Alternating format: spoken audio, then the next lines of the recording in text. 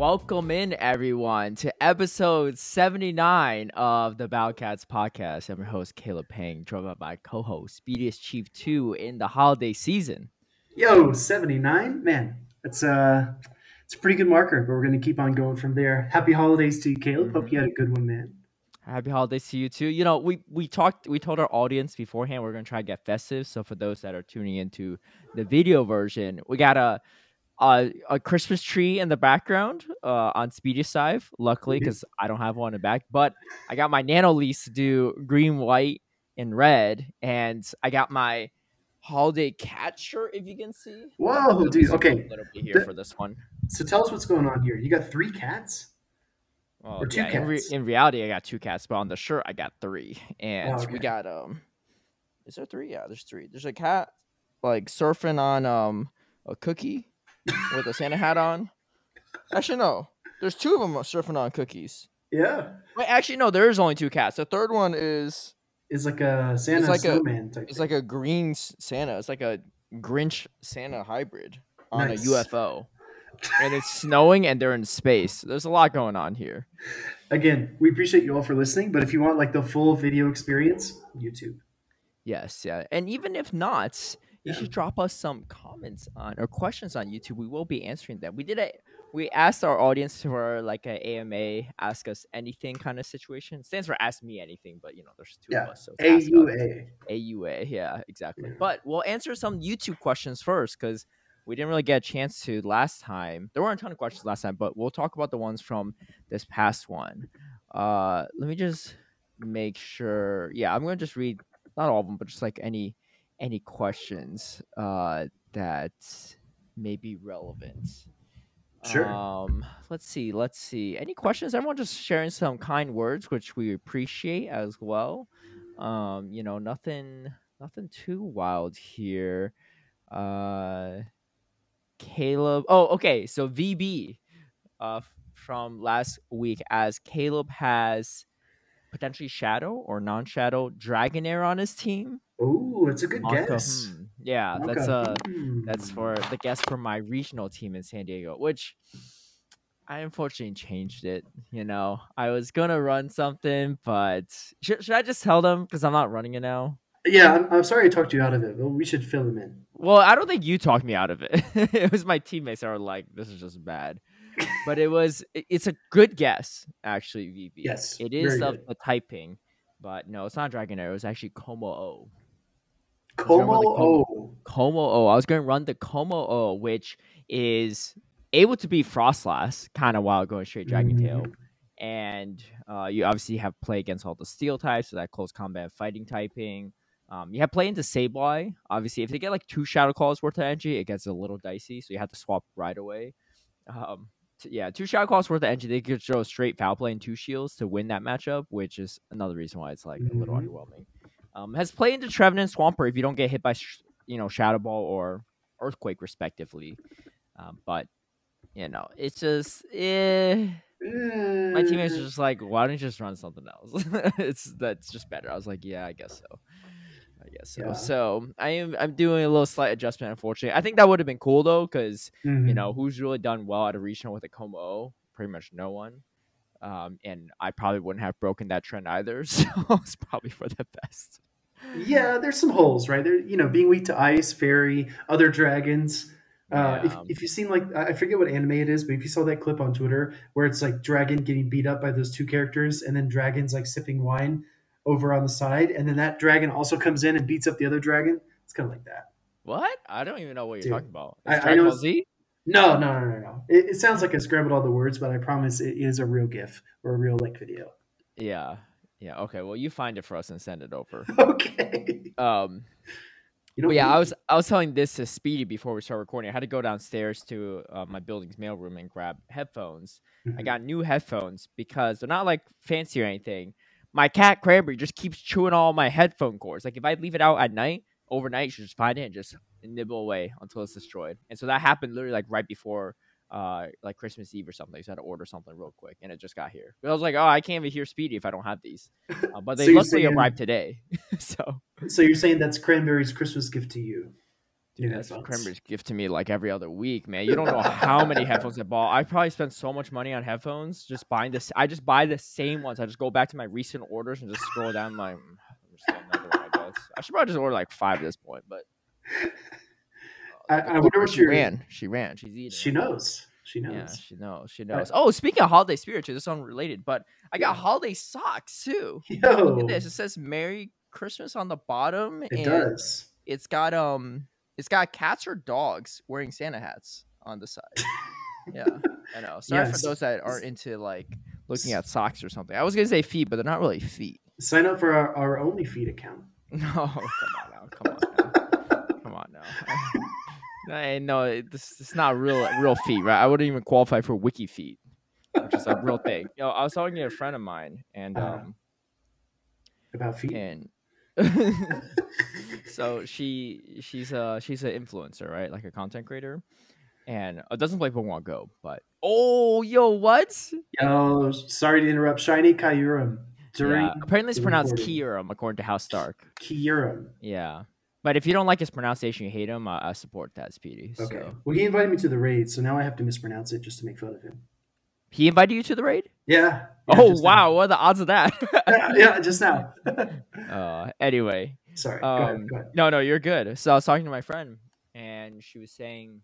No way. No shot. What? No shot. Wait, what? No shot. Dude, y'all don't even know. He got Mariana, a shundo. Mariana. He got a shundo on the podcast. What the heck? No, you're kidding me.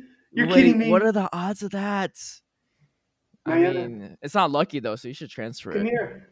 What? Dude, no shot. 2042 CP. Oh my goodness. What the heck? Dude, now I have to rate it. Well, of course. The raid hour's tomorrow, right? Can I transfer this? No. Yeah, exactly. Please do. That's okay. That's my first ever shundo. You should tell her she should transfer just like how you should transfer your beard. I'm going to transfer. She can't hear you. I know. But I do. I know. Sorry. I wanted to show you.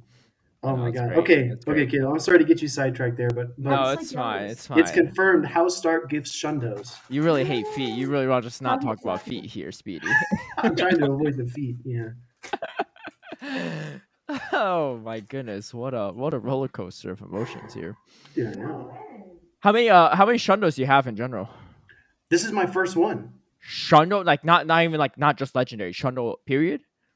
What? Period. Yo, that's some content caught on the podcast live.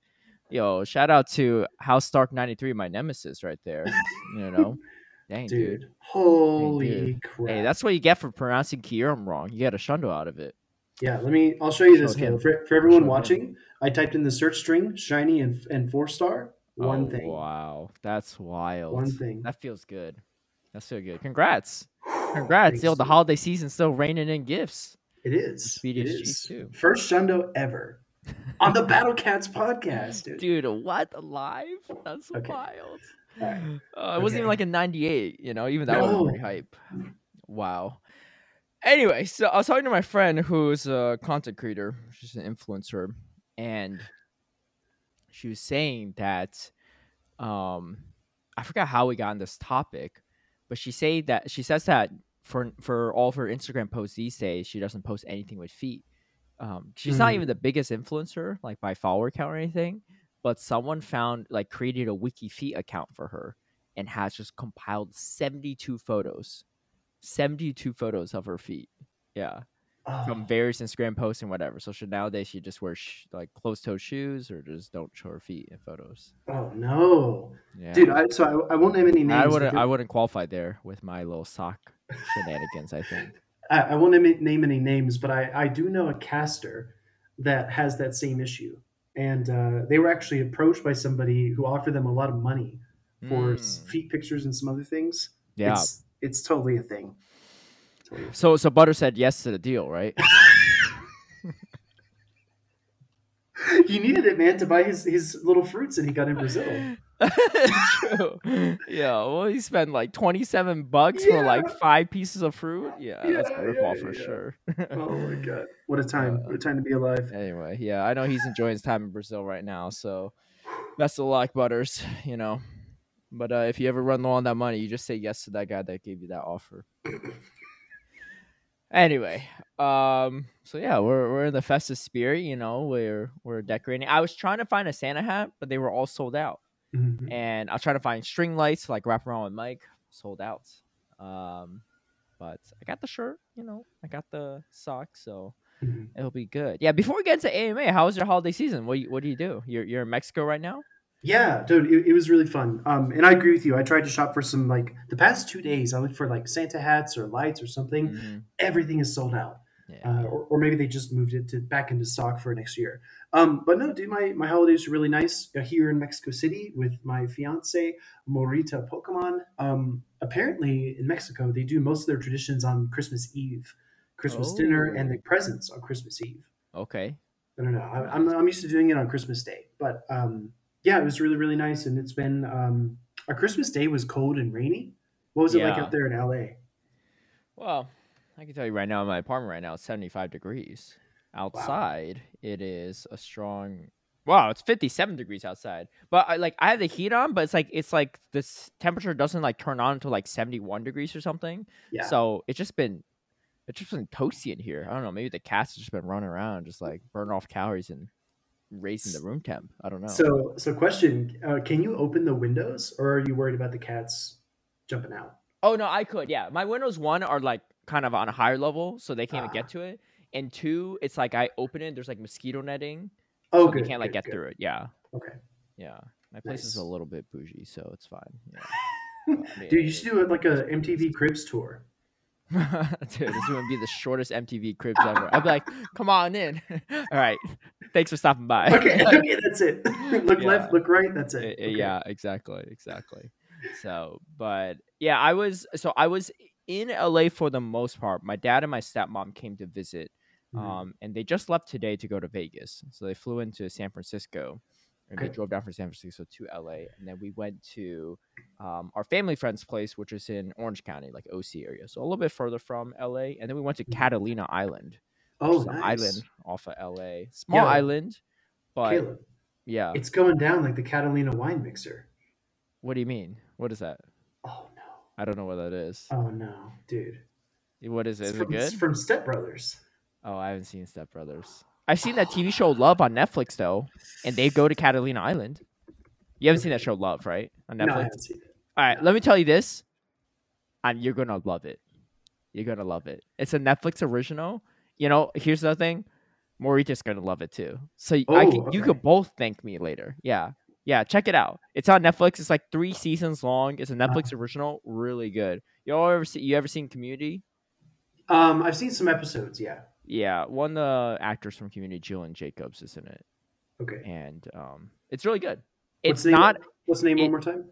It's just Love, Love. Love. Okay. Yeah, it's not a rom com, although like it's not a rom com. I'll put it that way. It almost Okay. comes off as a rom com at first, but it's not a rom com. It's like gets really real, and it's Mm. it's very awkward, which is good because there's Oh, like like cringe humor, like The Office. cringier because it feels real. It's like real life. Like Oh. Office is like, yeah, that's cringe humor, but that doesn't really happen in real life. Like this is like, this would really happen in real life for the most part. Okay. So Gotcha. based in LA. Anyway, for those have seen the TV show Love on Netflix, let us know in the comments below. I'm curious. Or whatever the wine mixer, the Catalina mixer thing. Yeah.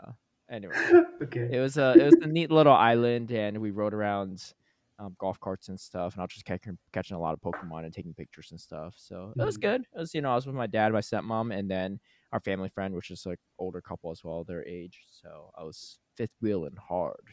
Yeah. That's how it is sometimes, though. Yeah, it is how it When, is. when you get older and you want to spend time with the parents, that's how it is. Yeah, exactly. So it was a fun time, and then yeah, and it came back earlier today. So yeah, then my dad and stepmom were like, "You want to go to Vegas with us?" And I'm just like, eh, "This sounds not like the best time of my life." Okay. Yeah. Yeah. Oh, Third with wheel, both couples. no, just my dad and my stepmom. Oh, okay. Yeah, I was Okay. like, third wheel and the parents here is. Yeah. I'd rather watch Speedy Chief catch a shundo right here. So Dude. hey, you didn't miss out on anything, right? You You got the know? best of both worlds. Exactly. But yeah, we're about to get into the new year soon. Today's the 27th. By the time you all hear this, it'll probably be the 28th, maybe 29th, depending on when you listen to it, or if Yep. you're in other parts of the world like the future, aka Australia, New Zealand, etc. But anyway, last time around, or this past week, I posted on Twitter and Speedy did as well. I said, we're going to do an AMA, right? And drop Mhm. questions down below for us and we'll answer them. I think we should just hold ourselves accountable and answer all of them. Like no skipping, right? No matter how cringe the question may be. Like if they're like, "What's your social security number?" I'm still reading the question. I won't say what it is, right? But we're not going to skip anything, right? Unless it's like I didn't Sure. read anything like particularly Yeah, derogatory, like nothing like racial offended me. slurs. Yeah, nothing Yeah. wild. So, we'll kick it off. Okay. For a holiday special AMA edition. We got Dr. Trotter from Down Under, who are going to be the top 10 performers at OCIC, which is the Oceania International Championships in Melbourne next year. It's upcoming year in February. I technically did respond to already. I said definitely not anyone with the Ampharos on their team. Top 10 performers. So it's an interesting question because I wasn't sure if he meant like top 10 players or top 10 Same. Pokemon. Mhm. Unfortunately, I don't know a ton of players from. Well, here's the thing: I know a lot of players from the Asia and Oceania region. Mhm. I don't know who's going, so it's hard for me to say, right? Like theoretically, Room Pow can go, right? Or Valiant Bitch can go get, even though he already has his world's qualification. Or we got Steve, Dr. Trotter himself. Got Yusei as well, right? Like, there's a lot of people that could go. Who's actually going is a different story. I'm gonna say the top. I'm gonna say the top 3 performing Pokemon. I'll put it that way. Sure. I would say at this point in time, because there's no move bounce or anything, I'm gonna say it's gonna be Medi, Trev, and Noctowl. Oh, come on. I mean, look, he's asked for a top. What are you gonna say? Ampharos? Come on, let's be real here, right? I'm gonna say top 3. Well, what would you say? You gonna say something different? Yo, Medi's too strong right now. What, you gonna bring up Scrafty? So Medi's on every team, but okay. Top I guess my top performing are Noctowl, Frostlass, because it's. You think so? Yo, Frostlass loses the Treb though. Yeah, but I think there's less and less Trev because there's so much Noctowl. You say that, but didn't the winning team have Trev on it? I think so. Yeah, I think Doonbug had Trev, right? But he also had Frostlass. He had a Trev. He did. But who had Trev on their team the 2 weeks prior in Toronto? Magic Mason and Brown Ball. Did they have Frostlass? No, sir. No, same team. So I'm going to say Noctowl, Frostlass, and Galarian Stunfisk. My personal nemesis. Okay. Wait, why is Galarian Stunfisk your nemesis? It's just too good in Ultra League. It's just way too good. You struggle against it in Ultra League? Oh yeah, struggle every time. I'd rather face that over Registeel.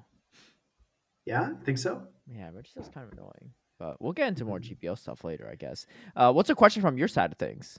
All right, let's see what we got. Okay, this is a good one from RC Cola 95.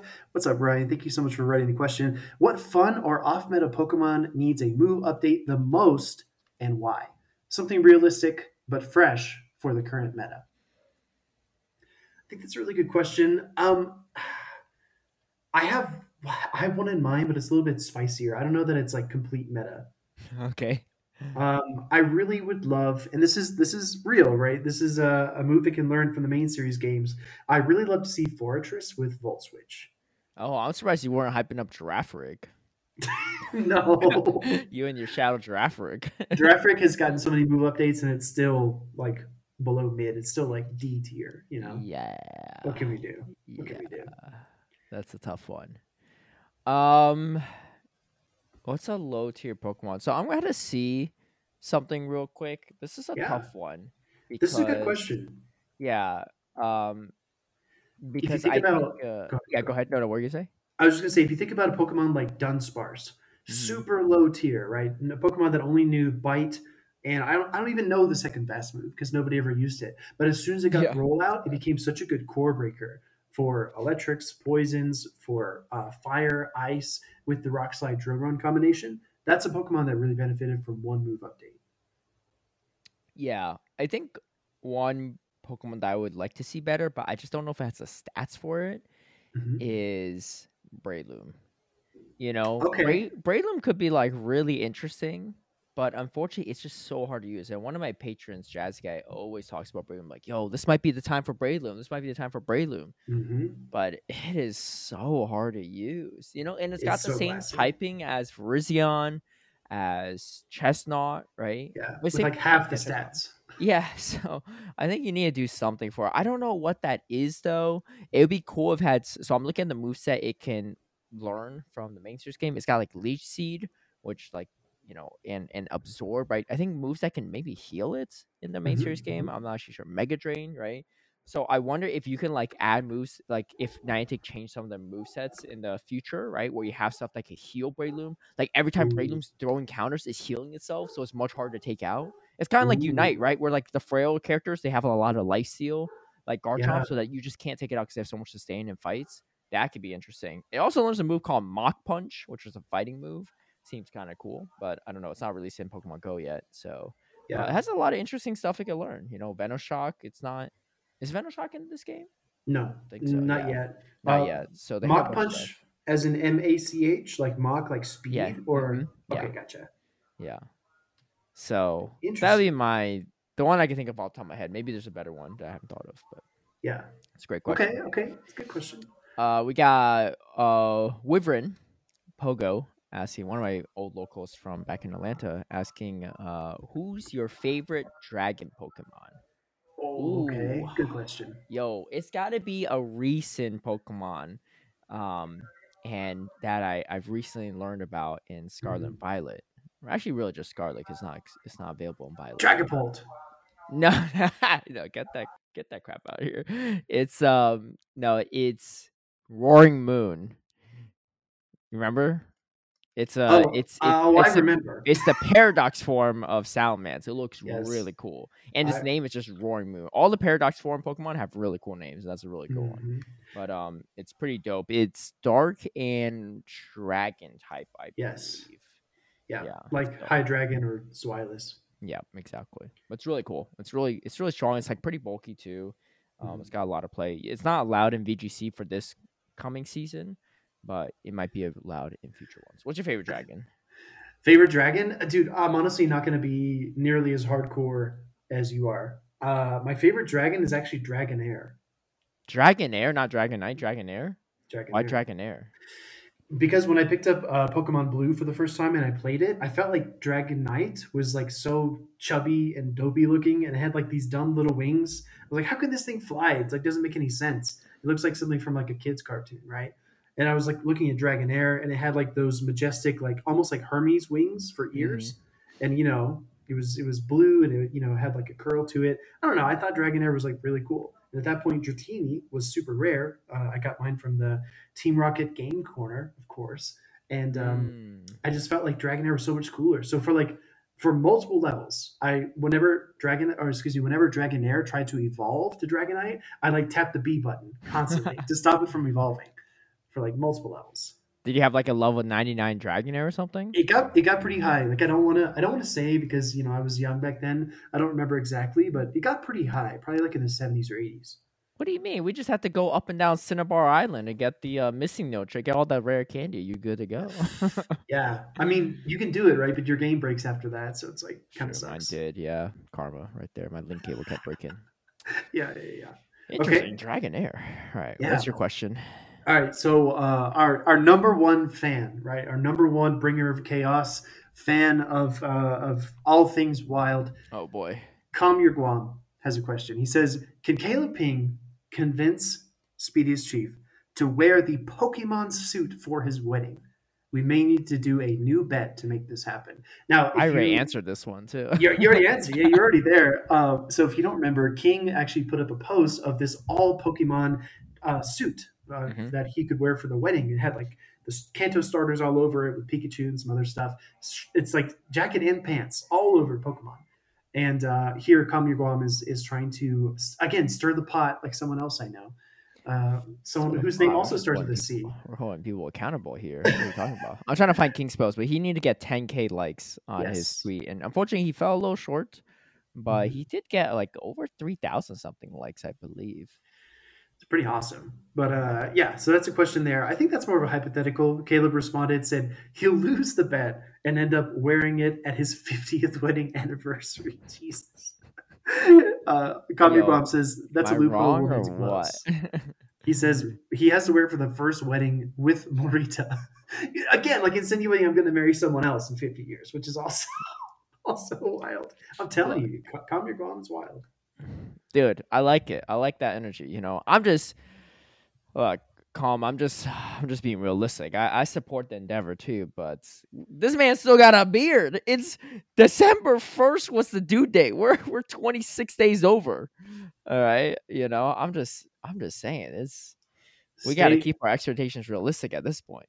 stay tuned for the beard update coming at the Yeah. end of the episode. Yeah, Stay tuned. speaking of people that don't like the beard, you were getting some hate comments too, huh? Is that under the AMA or is that somewhere else? Dude, oh no. I sent you no, I I think that saw was it just too. another comment on Twitter. Yeah.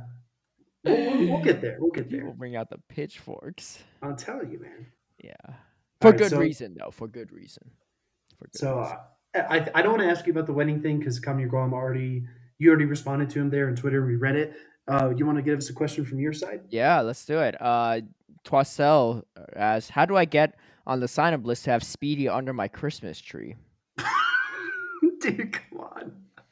Dude, I don't know. You know what? You know, as a compromise, you didn't have to show up under everyone's Christmas tree. What you should have done is you could have shaved all the beard off and sent like one piece of facial hair to everyone that wants you under their Christmas Oh, tree. dude, that's like so gross, man. Come Just on. one hair. Come on now. One hair. That can't be that bad. Have you seen men's urinals? The amount of hair on that thing, I don't even know what's going on. It's like some guys are shaving on the urinal. Dude, Yeah. I remember back to my Gross. college days, man. I'd walk into the bathroom and brush my teeth or something, and the whole countertop is covered in like fur. So bad. Yeah. Back in the dorms, first I year. mean, you knew I didn't go to your college. No, you didn't. Yeah. But yeah, that is in relation to a post we made on Twitter. Morita posted like a few weeks ago. She said, "Here's my Christmas tree. I would love it if Chief 2 Speedius were to like arrive for Christmas this year."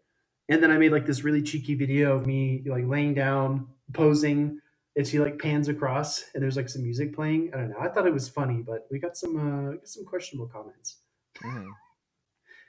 But Yeah, yeah. definitely. Oh man, I just unraveled some questions on my thread, and I just saw some. I will not read these just because Okay. it's from a a very poignant Shiba. No Shibu. chance. Shibu. Yeah.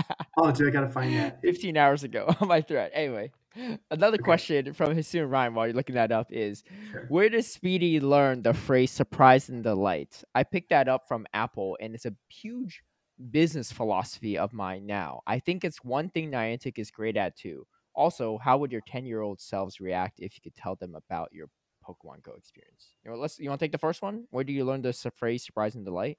Do you Yeah, work of for Apple? course.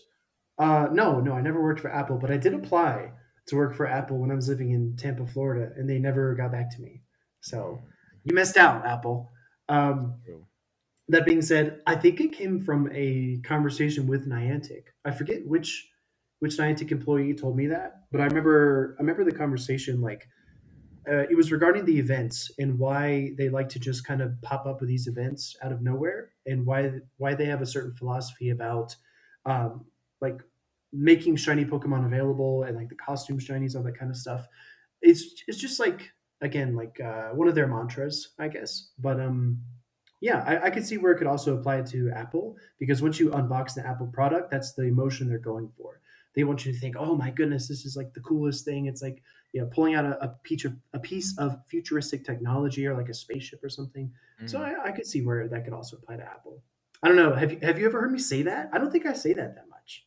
I don't. I didn't either, but maybe I just didn't like it didn't stick out to me like it did for Ryan. I mean, clearly Yeah. you did if Ryan noticed it, right? But Yeah. for me, it's not a phrase that like resonates with me particularly because I never worked for Apple or noticed such things. So I don't know. Mhm. Now I'm gonna pick up on it, right? So you say surprise and delight. You just say like surprise. Give me an example when you say surprise and delight.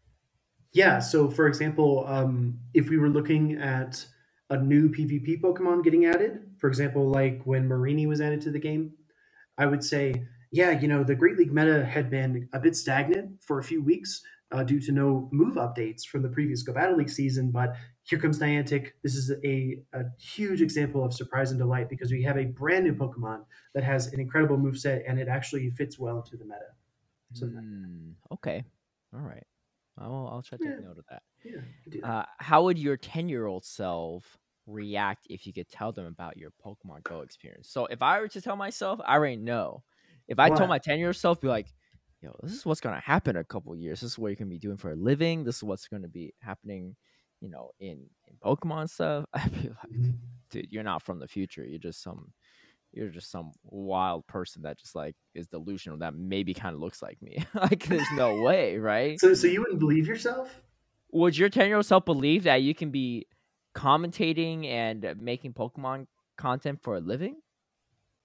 That wasn't really a thing when we were 10, at least. No, it wasn't. It didn't even Esports wasn't really a exist. thing, yeah. Yeah, you're right. You're right. When we were 10, for context, everyone, that was 21 years ago. Oh God. Some of Yeah, y'all weren't it even was. born. Well, Two- depending on how long it's been since you're born, there's some stuff on this podcast you probably should like. We were talking about some wiki pages earlier. It's probably things that you're too young for, but 2001, we were 10 years old. So I guess our challenge to everyone listening is if you could go back to yourself, if you were, you don't have to tell us your age, obviously, but if you were born before 2000, tell us how your 2001 version would react to the 2023 version, I should say. I don't know. I feel like there was a stage where I was really, really engaged in Pokemon. I played it every single day. I was on my Game Boy constantly. Loved the game. Just grinded it so much, and played through Blue, Silver, and Crystal. And yeah, like you said, esports didn't exist. But my fear, Caleb, always has been if I ever like got a message from the future, I would be so nervous to do anything in the present to mess it up. You know what I mean? Like, oh, am I mm, supposed to like go here? Am I supposed to like go on this trip? Will this prevent me from like meeting someone who could have like helped me to get into my future that I'm supposed to have? I would get so anxious. I wouldn't know what to do. well, there's a lot of different like time travel theories, right? Sure. And there's one, it's like paradoxical, but it's the one that makes the most amount of sense. I think it's where there's like no chicken or egg, or there's like you don't know which one's the chicken or the egg or whatever, right? So, for instance, if a future self of you came back in time Yeah. now and told you something's going to happen, like, yo, Speedy, like 5 years from now, you're worried about this beard, but you're not even going to have your eyebrows, right? You know, Caleb's and not going to and stop, man. so yeah, so now, but you don't know how you're gonna lose your eyebrows, but you just know you're not gonna have your eyebrows in 5 years, right? Okay. Now you're gonna be like, dude, I'm gonna do everything I can to maintain these eyebrows, right? But in the paradoxical theory, where it's kind of like a linear timeline. You, no matter what you do, you're going to lose your eyebrows So it's like because fate. exactly because the future self that came back in time to tell you about it also met a future self during when they were in their time at your age now. It's like have you seen Game of Thrones? Yeah, pieces. Oh, well, I And guess maybe I don't. I know the character you're talking about. so the timeline Game of Thrones is also linear, right? There's like Yes. it's like everything you do, there's no matter what, it's gonna happen again. Like you can't Yes. change your future. It's gonna Yeah. play out how it's gonna play out. You might not know it, but it's just gonna happen. That's assuming, obviously if time travel is real and everything, who knows, right? Who knows? Who knows? There's other timeline theories where you go back in time, you do something, it changes, and then you change the timeline, it just diverts it forks off into another timeline. That's like how Marvel does it, right? With like Mhm. Avengers and stuff like that. Because Yeah. like they actually change the future. Slight spoiler, but whatever. So yeah, I'm a fan of the former because it makes more literal sense Sure. to me, because time is like a weird thing, right? And so I don't know. but there's a lot of storylines where like you mess up one thing. It's like Butterfly Effect, right? In that movie where like you change one thing, like everything suddenly changes. But Yeah, of course. No, I think my 10-year-old self, if I give a short answer, I think he would think it's the coolest thing. he would just believe it. I wouldn't believe it. I think I would believe it. You would. Mhm. All right. All right. I've always like leaned towards futuristic stuff. I've always thought it's so cool. Hence, Pokemon Violet. You got Pokemon Scarlet. That's true. Yeah, Pokemon Violet's in the future. Well, I didn't even know the time stuff. I just thought Scarlet was cooler. But um, I will say one thing too. Sure. If you just lean into the future like that, you might as well just shave your eyebrows now. Just lean into it. There's no preventing it. Why not? No, I'm just Yeah. Yeah. Day before the wedding. You're really gonna test. That's the real test of love right there. kidding. Yeah, Will she, will she you know what say you yes should at the do? altar when you show up with no eyebrows? Yo, imagine Caleb. that. It would, like not even say anything, and she just walks down the aisle. All of a sudden, you don't have eyebrows.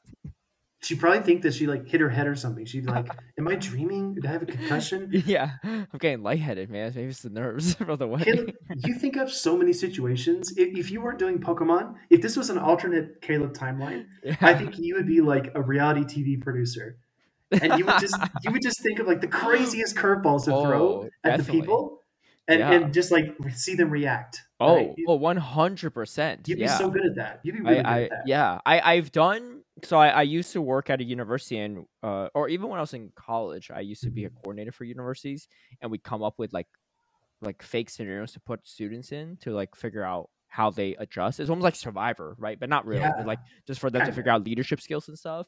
Sure. And I'd come up with like the most random scenarios, right? To really, because like they get comfortable with like, oh, we got this down, we figured out scenario. All of a sudden, like completely, like things are not what they expect. Like they're on this island, Yes. everything's going well. All of a sudden, like 5 people get abducted, they're like out 5 people, right? Dude, Yeah, or something wild. It wouldn't happen like that, but it's all I- about making things constantly uncomfortable to keep things interesting and see how people adapt. I would not want to be part of your test group. I'll just say that right now. Your test coordinator is Caleb Pang. Oh, F. You would love to watch it though, right? It'd be fun to Oh watch. yeah, I would, dude. It'd be Hey. a great show. Any reality TV producers out there? You need an ideas guy? Hit me up. The guy already lives in LA. What are you That's waiting true. for? That's What are you true. waiting for? This is your man. Yo, if you want me to fly to a remote island and come up with stuff for them, dude, don't Dude. worry. I They got need it. they need a pinch of I chaos. got it. Yeah. Hunger Games. You ever seen Hunger Games? Of course. Dude, I'd be the games guy. Easy. There you go. You don't worry about these rabid gorillas coming after you. Like, that's the warm up. How about the poison barb you're about to step on? Like, Yeah. Okay. How about you aren't even on an island? You're actually in space. You didn't even know. oh my god! And there's only one escape capsule. Okay. never mind. Yeah, exactly. That would be okay. Hunger Games esque, but Dude, seriously, with Hunger Games 2.0 coming at you. mhm. Here's a question from Rosemary Kelly, also known as Necra. Yes. What is a Pokemon that you love and you wish was more competitively viable? Also, bonus question: what's your favorite holiday food? Okay, you want to tackle this one? Because I already have a quick answer for the first part. Yeah, holiday food's an interesting one. Let's start off with that one. Sure. Holiday food, I assume around this holiday season, right? Not like any holiday food, because that'd be kind of wild. Yeah, But correct. holiday food. I mean, all I'm thinking about is like almost like gingerbread or like candy Sure. canes or dessert kind of stuff, right? So Yeah. nothing. I don't know. I mean, I do like my dessert. Like, I'm not the biggest dessert fan, but I do like some. Dude, I guess I don't know. okay. Maybe I'm not. Maybe I'm not thinking clearly. Maybe I get some inspiration from you. I think the only thing I Okay. can think of is I bought a set of holiday cookies from Costco Mhm. instead of the regular chocolate chip ones, and I don't even know why I bought it because I knew I was only really going like one column of the cookies, and it was the red and green M&M cookies. Oh, okay. Yeah, they're good. They're like nothing super complicated, but they're good. That's a good touch. So for me, dude, my first one is not that shocking, but my second one, I don't think you're going to see this coming. Okay. All right. My first one is mashed sweet potatoes with melted marshmallows on top. That's the not surprising one. Not surprising. It's so That is good, surprising. dude. I never had that before. You put marshmallows on sweet potatoes? Yeah, yeah. You mash up all the sweet potatoes, right? And then you put marshmallows on top and you stick it in the oven, and the marshmallows melt and get like a little crispy. Dude. What? I've never put marshmallows on anything besides like if you're just roasting one in the pit or you're making s'mores. Dude, Or you're doing so like good. Chubby Bunny. What? If Is we, this like a Mississippi thing? I've never even heard of No. this. No, Hey, no, people gotta comment down below now. You need to let me know. Like, is this a thing or what? Because I never heard of this. okay, What? That's what wild. the- Yeah, that's I was what- like, I was shocked that wasn't the one that it was surprising me because that is the one that's. I don't even think the next one's gonna surprise me as much as that one. But go ahead. Ooh, What's I the don't other know. thing? So okay, so that's the first thing, right? Yeah. I've always loved it every Right. single year. If we ever have like a friendsmas together, if we're ever in the same city or whatever, I'll make it. I'll show you. Second thing, Okay. canned cranberry sauce, like the Oh. jelly, not like the sauce with the actual cranberries in it, but just like if you cut open that can, it makes like that suction sound when you get the cranberry sauce out. Oh, it It's- comes out like a cylinder. yeah, comes out like a cylinder, Like and it's just can like shape? this. It's a cylinder Oh, standing up, and you I cut like it into slices. I like the version with the cranberries in it. Oh, also good. Yeah, interesting. Okay, I mean that one's like Yes. no, that definitely wasn't as surprising as the sweet potatoes. Oh, come What? on. No, I'm serious. This is the first time I've ever heard of it. I don't even know what that looks like. Like I don't. If I've ever had it, I'd be shocked. I'll send you a picture. Okay, yeah, send me a picture. I don't think I've seen it. This is not a Mississippi thing. I don't know. It might be southern, but I spent don't know. 13 years in Atlanta, Georgia. Like that was pretty far south. That's true. That's true. Wow, interesting. Okay, Pokemon that we wish were more viable but isn't. I already know. Well, go ahead, say yours. I'm still thinking. Suicune. Oh, I wish it was better, man. It's my favorite legendary beast. It has Snarl, Bubble Beam, Ice Beam, Hydro Pump. It doesn't have a bad set at all, but it can learn a lot of other stuff. It can learn stuff like Shadow Ball. It can learn Surf. it's bulky too in It's Ultra League. bulky. Avalanche, Blizzard, Bulldoze. That was the one legendary beast I had when I played Silver that I caught myself. Me too. So I used it a lot, but it wasn't even that great in the main series game. I feel like, No, at least in it's Silver, not. I tried using it because I was like, oh, I have a Suicune, might as well use it. I was just using it to surf around everywhere. Yeah. Dude, that is one thing I will say I kind of miss from the old. I don't know when they stopped doing this because we haven't played the main series game since Generation 2. But where we have like the rotating like 3 legendaries and you have to like you just stumble upon them on the map, right? Yeah. Like remember how that was like when we're playing like red and blue and like crystal whatever and silver Mhm. and gold, like you could just stumble upon like a Raikou or Entei or Zapdos or whatever. But like this is just like you just get the legendary and that's it. Like there's no random stumbling upon hunt kind of thing too. No. So All we have are the Galarian birds. That's all we have. don't even start, man. Yeah, but we do have that. But Pokemon Go, yeah, that part I could I do go without that. Yeah, exactly. Now they said that, that does remind me. I think Raikou, or some people pronounce Raikou, Yeah. but it's pronounced Raikou based on transcripts Raikou. and the anime, and I'm gonna follow that. I wish that was more relevant. It had some relevancy in what was it, Sinnoh Cup? Or no, not Sinnoh Cup. Johto Cup. Johto Cup for Great League. Yes. It had some Yes. usage there.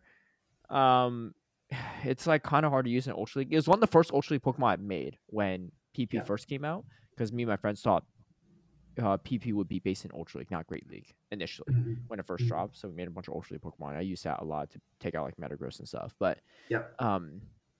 so yeah, funny enough, my friends were using Metagross. That shows how little we knew. But anyway, yeah. So Raikou, but then in Master League, I have 100% when I tried using it in Master League. Dude, it was so hard. I used it like in season 1 or something or preseason of GPL, and it was tough, man. Like people were safe swapping their Kyogre. I brought in the Raikou, and I was still barely taking it out. Those people must have thought I was like algorithming them or something. Like a Raikou, what the heck? Like there's no way, right? But I was trying to make it work, and it just never happened. That's why I never dropped a video on it. But even when I locked it into the perfect matchup, I was like, dude, if they shield this, these waterfalls and surf still chunk. So yeah, it's just pure electric typing is a little hard. There's not a lot of resistances there, but Definitely. Shadow Ball was a big upgrade for Raikou. yeah. when it got it. But yeah, it's just I think Butters tried to run Shadow Raikou in GPO. You know him, dude. You know him. Yeah, yeah. If he's trying to run anything, you know it's bad. So it'd be like that. But Oh my god. Alice Jonivar. I can My never get his apologies. name right, but yes. Yeah. My apologies if I mispronounce. My pronunciation is not great. What's the best way to get into shoutcasting to have a chance at play Pokemon events? So this is a great question, and we actually got Amanda Lumberg to chime in, who has commentated for at least one of the European regionals, and Yes. she just said, Stuttgart, I "Joni, believe. yeah, Joni, I don't want to butt in, but since you're in the EU, you should follow Limitless Connor on Twitter and apply for the EU regional championships this year." They aren't official streams, but a great way to get your foot in the door. I completely agree with Amanda, because to be honest, when myself, Speedy, and many of the other rotating casters were picked, like we didn't know what we're signing up for. We didn't know, like we didn't sign up for it. It just kind of happened. It was offered to us, and we agreed. I'm sure other people offered and this like declined, but for the ones that are here, like we just accepted, and here we are, And so, we unfortunately didn't go through some application process or anything like that. So we don't I don't actually know the best way to direct people that may be Yeah. interested, but it is definitely something. I think the best thing is just commentate, right? Take opportunities if you can and see where that takes you. Because for Pokemon Go, it's fairly fresh. So I don't know when they would consider adding more commentators, if they will, because it's been less than a year, like an annual year. So it might be a second before they do, unless like multiple people drop or something. But if you look at VGC and TCG as examples, there have been new commentators that have been brought on in just this past year alone. And those games Yes. have been out for years, right? And so Yes. there obviously is opportunities for them to grow the cast. But if it's something you're really passionate about, definitely take opportunities to do it. And I think one big thing I would say is, and I'm not saying you're not doing this, Joni. So if you are, that's great. But just for anyone out there, my advice is be honest with yourself when you're commentating, right? And so I would say, like, if at least I think if I commentate my first time around at EUIC, I watched back all my footage, and I was like, I didn't watch it back like when I got home. I watched it back the first night after we did it, so that I tried to make adjustments for No. day two. I don't know if I actually made the adjustments for day two. I needed to, but I did watch it back, right? Yeah. And because there's a lot of things that we all do that I think we could all work on. And I definitely was pretty rusty in that regard. I think one big thing was like eye contact with the camera and a bunch of other things, and like maybe things I say too. So I think being very aware of your strengths and weaknesses is very important. As I know I talked about weakness there, but strengths is also important too. And I'll tell this little story too, because it Sure. happened in Toronto. And Speedy knows, but we're talking over dinner one of the nights, and we're hanging out with Mark Sun, one of our commentators as well in Toronto. And yeah, Speedy knows where this is going. No, you can't see me, but I'm smiling right now. Yeah. So we're talking about like hype levels and stuff, and Yes. I think like something came up, and they're like, "Oh, like how would you rank Mark's son on like a hype level, right? From like 1 to 10, 10 being super hype, right?" And someone said an 8, and Mark was obviously with us, right? So they weren't talking behind his back. Mark's like, "An 8?" I was like, I feel like 8 is pretty generous. Like Mark's not like the hype guy, right? He's like a very good analyst and play-by-play kind of guy. Yes. And I was like, "Oh, are you like surprised that you're not higher, or are you surprised you're that high?" He's like, "What? I thought I'd be higher." I was like, "Mark, there's nothing wrong with that, but like, I would have given you a 6, maybe, if I'm being generous." And like, it was funny because every person we talked to afterwards, someone said 7, I said 6, and then the last person we talked to said 5. Like, it kept going down. But I was like, dude, honestly, 5 is probably the most realistic. But that's not a bad thing. I think Mark Sun personally is one of the best commentators we have. Yes. But he's not the hype person, so there's no need for him to be the hype person, right? I think that's where the pairings also come in really handy too. And good job to the Pokemon Company for creating the pairings they do, because I think they do pair us well for the most part. And like Mark's son should not be paired with someone else that's like kind of more on the lower energy level as well too, right? Mark's will work really well with someone like maybe like Butters, right? Yeah. High energy really bounces out too, and he could do like the analysis stuff while Butters just like screaming into the microphone, right? And so, but those are different things, right? You don't like don't try to be like someone else, right? improve what you can and also capitalize on the strengths and what you're good at, right? And the other thing too, and this is not for like Joni, but for anyone too, like, everyone's good at their own things, right? Not everyone's meant to be a commentator, not everyone's meant to be a judge, not everyone's meant to be an organizer. Like, I think capitalize on your own specific strengths and see what makes the most sense for you, right? I don't know why certain people want to be commentators or judges or whatever, but you should always do it because it's something you should do it for the reason that you believe in, right? You shouldn't be, oh, I want to do it because it looks cool, right? Because there's a lot that goes into it too. And if it's something that you don't end up enjoying, if you're just not really good at, like, it is what it is. Like, I don't think I'd be a great organizer, right?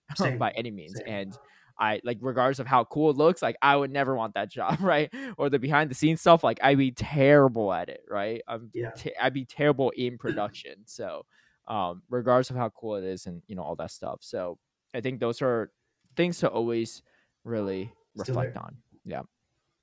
But yeah, that was a really great question. Yeah. I guess from my perspective, I would just say that, like Caleb said, there wasn't like a formal application process. We never like filled out paperwork. It wasn't like a personality test. It wasn't, how well do you interact with others, that kind of question you'd see on a normal job application. We were both contacted directly by the Pokemon Company, which also is a bit, I think, unprecedented. I don't think that happens very often. But the reason that we were approached that way and they didn't have like an open application process is because Caleb and I kind of built our own resumes in the form of our content. We made videos, we did tournament casts. Excuse me, I can't talk. We did podcasts, we did things in the community, we posted on social media, that kind of stuff. And when people start to get to know you, this isn't just for Pokemon Go either. This was a similar path that Frosted Caribou also took to becoming a caster for TCG. She made a lot of content, she produced videos and streams, and she got to become well known in the community. And because of her game knowledge, she was actually picked up to be a caster as well. And I think that's an important part, right? When you create your resume, it's not so much on paper anymore. It's really the things that you've made and what is kind of represented by your brand. So if you want to become a tournament organizer, you go and organize grassroots tournaments, get some experience, get to know people in the space, and just kind of grow your footing in the scene. If you want to be a caster, try to find tournaments to do, like Caleb just said. Try to cast grassroots stuff. Try to create a reel. That's the next piece of advice. So the first one, obviously, is to get into the content that you want to make. The second is to make a reel, especially if you want to be a caster. That's what we hear a lot because, some folks have approached Caleb and I about casting. They ask for advice, or maybe they ask who they should talk to. The first step, once you've casted some tournaments, is to clip together some of your best moments and then turn that into a 2 to 3 minute reel that can give people a good sense of who you are, what you bring to the cast, and how you would fit in. I think that's really, really important. Don't link them to like a 6-hour video and say, oh, well, here's my stuff, and force them to like scroll through it, right, Caleb? No, definitely. That being said, sounds very anecdotal, actually. It does. The third piece of advice I would ask for casting in general, and I see this a lot in grassroots casters, not just in Pokemon Go, but other games that I watch as well. It's very important to talk in the match instead of over the match. What I mean by that is your job as a caster is like the soundtrack to what's happening on the screen. Your voice needs to raise and lower with the tension points and the relaxation points and what's happening in the game. You need to kind of provide like an overall analysis. Maybe if you watch a movie, there's like an aerial view of a situation and then they zoom in on the character. It's very much like broad scope. How are things developing around the character, and then zoom in. What is that character actually doing in the moment? You have to kind of balance, perception in that regard. And a lot of casters will talk over the match, and something exciting will be happening on the screen, but they are still in mid thought in something else, and they just totally miss it. So it doesn't even happen. If you're just listening to them, you would have no idea that something crazy just happened on the screen. So I think it's very, very important to be in the game, be present, be active, and cast in the game what's happening and pay very close attention and not just talk over the game because you want to make a point. Yes, very excellent points here too. I'm sorry, I'm just transferring my stuff because I realize it's the 6 o'clock hour for me, so I'm getting the double the amount of candies for transfers here. Did you experience the same thing earlier? I tagged 1,000 226 Pokemon to transfer. 1,000? 1,000. My Yeah. goodness, you My are bag going to went Ford Central here. my bag went from like 6K maximum storage down to Oh 4,750. my goodness. Yeah, I'm not even gonna get to Yeah. all of them, but it's fine. Anyway, yeah, because I have a minute left, but it's fine. Oh, But yeah, great Orsa advice there too. And I think one other thing you said that reminded me of something here. What was it that you said? You just like completely sparked something in my head.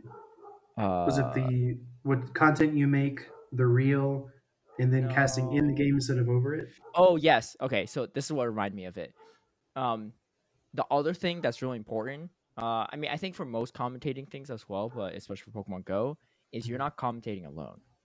You True. need to know how to work with the other person because I think that's something that we could all fall into is we're like doing our own thing, but you need Mhm. to know how to bounce off your co-caster, right? And so obviously if you commentate a lot with the same person, you build that relation, you build that rapport. Like I've commentated the most with Butters, so like it's very easy for me and Butters to commentate together now. But if I commentate with someone new, I don't know their style, right? So we have to kind of work Yeah. off of it and play off of it and like adjust, right? You can't like I think there's sometimes where you say like, oh, well, some people take the lead and other people like kind of are more of a follower, so it works well. But in my opinion, I don't think that's what makes a good commentating pair.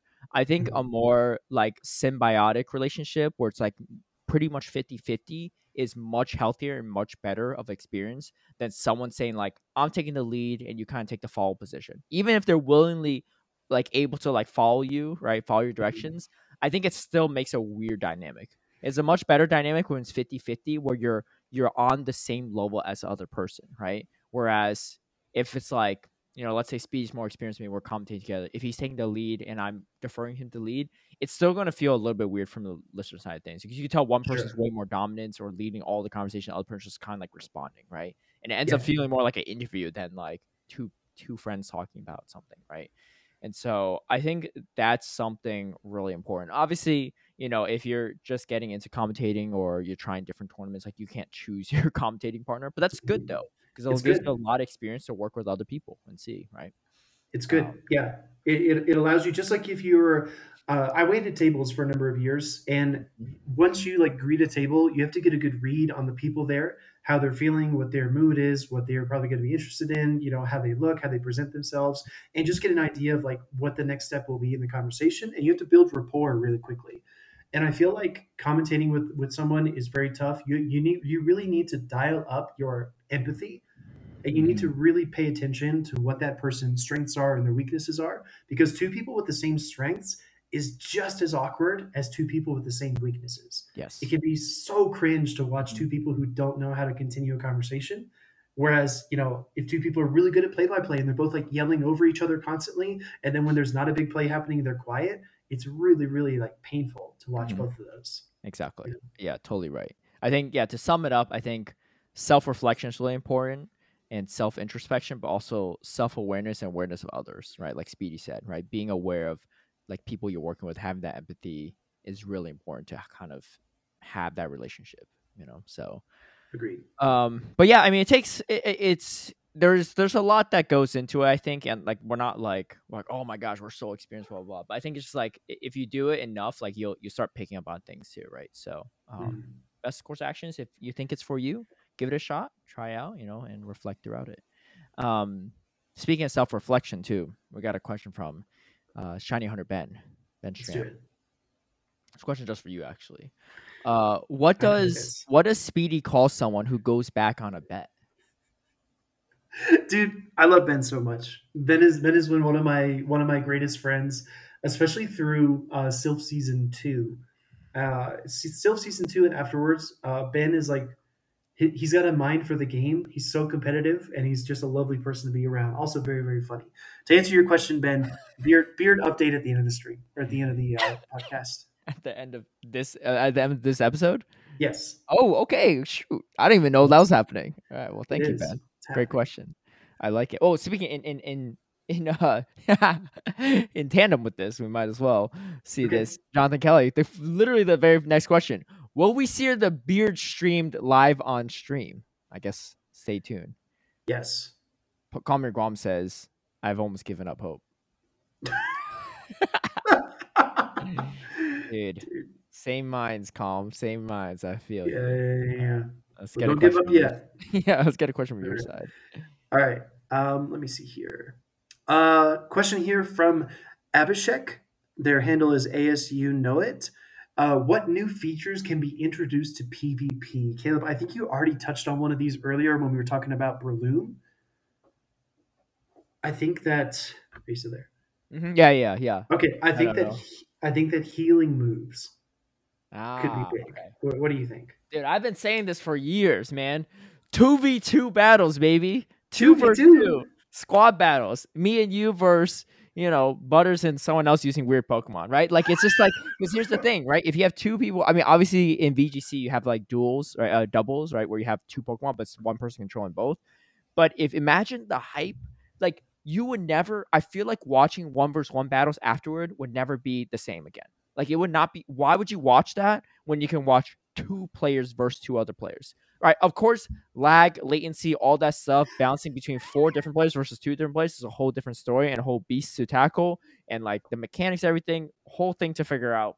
Look, smarter people than me working on the tech stuff. So Sure. I defer to Niantic if they take up this idea. But just think about the entertainment value there.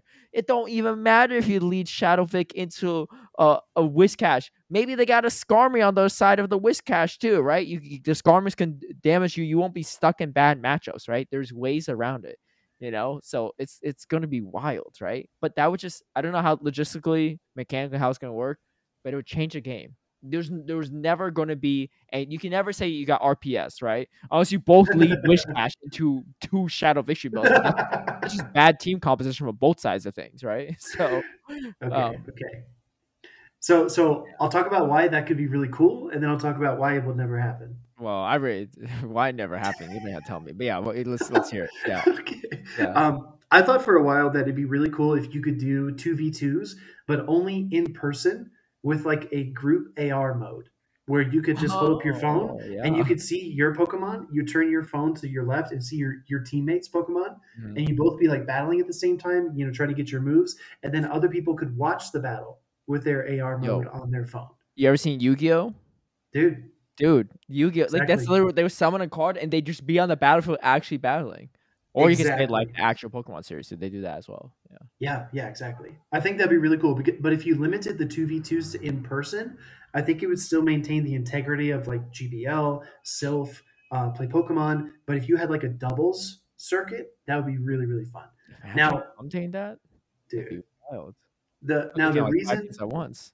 The only reason I think it won't happen, and not even talking from like a design perspective, from like Niantic's end on the engineering side, I don't think it will happen because every Pokemon game is so different and unique. For example, Pokemon Unite is nothing like Pokemon Go, just like TCG is nothing like the main series games. I don't think you'd have doubles in the main series games and then also have doubles in Pokemon Go, because then the games would become too similar and it would be like one would feel like a derivative of the other. You know what I mean? But wouldn't 1v1 feel like a derivative of the card game where it's also 1v1? I guess, but there are enough differences in the card game, like in terms of typings and how the different prize cards work. It doesn't feel like that's true. 1v1. I would say though it's actually 2v2, not doubles, right? That would be the change. Okay. There's actually, because there's actually 2 trainers. It's 2 trainers on each side, right? Okay. This actually works out perfectly because in the main series game, I mean, you could draw some parallels, which is kind of cool too, right? There's 6 Pokemon, right? You have 6 Pokemon you bring, and you bring all 6 in the doubles format. In Pokemon Go, you only bring 3 Pokemon at a time, but with a partner with another 3, 6 Pokemon on each side. Oh, I don't know. Anyway, it's something to think about. It's so far out there. The amount of resources and time and energy that needs to be done is astronomical, I feel like. Also, I don't think anyone wants this or is even thinking of it. I feel like the only person that's ever thought about this idea, to my knowledge, in the past few years that I've been saying this, is me. Like, I haven't met a single other person that said this would be a great idea or whatever. I mean, people might think it's a great idea, but no one's ever been pushing for it, being like, yo, I thought of that too. That's the thing too. Like, you can have great ideas, but if the people that are building the thing don't also have the same idea, then it probably won't get done. Yeah, probably won't. You know, But that's the pipe dream. Your thing though is definitely doable. I think the life I don't steal. know. We'll see.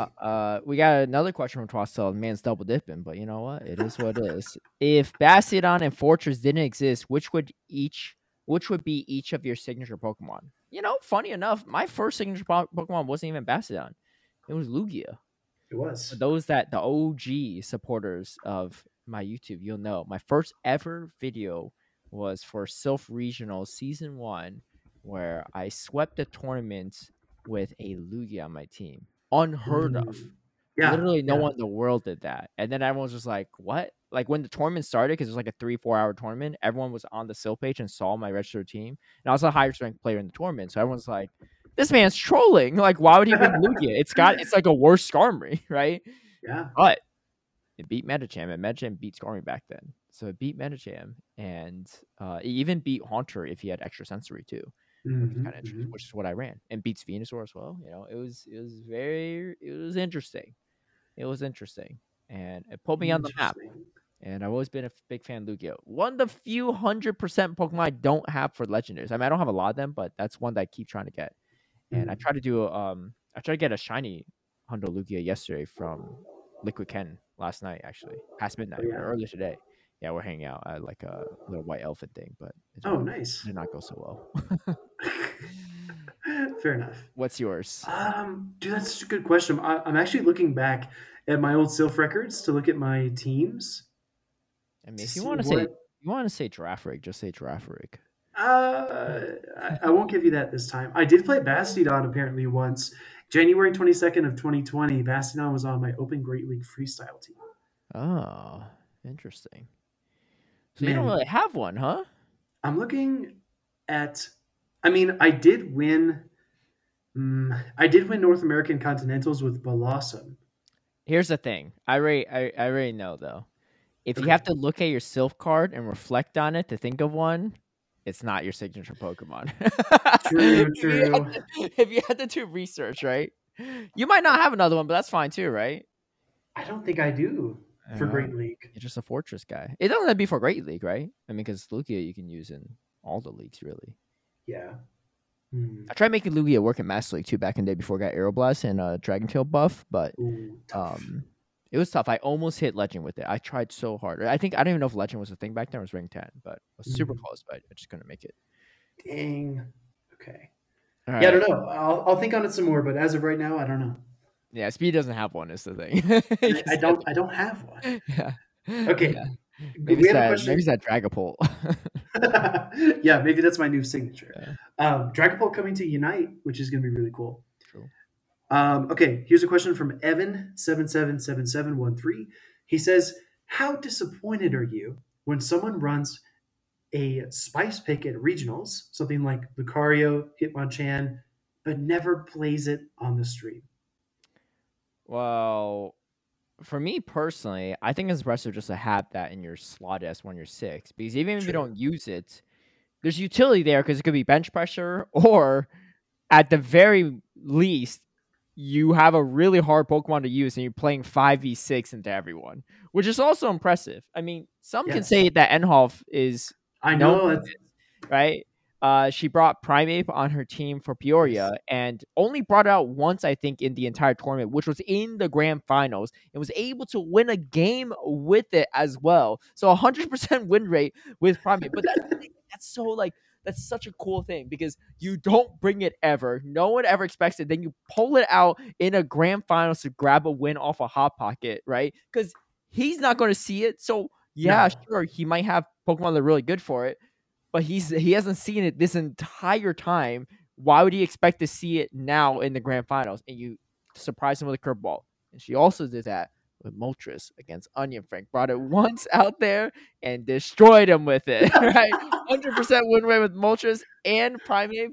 That's pretty impressive.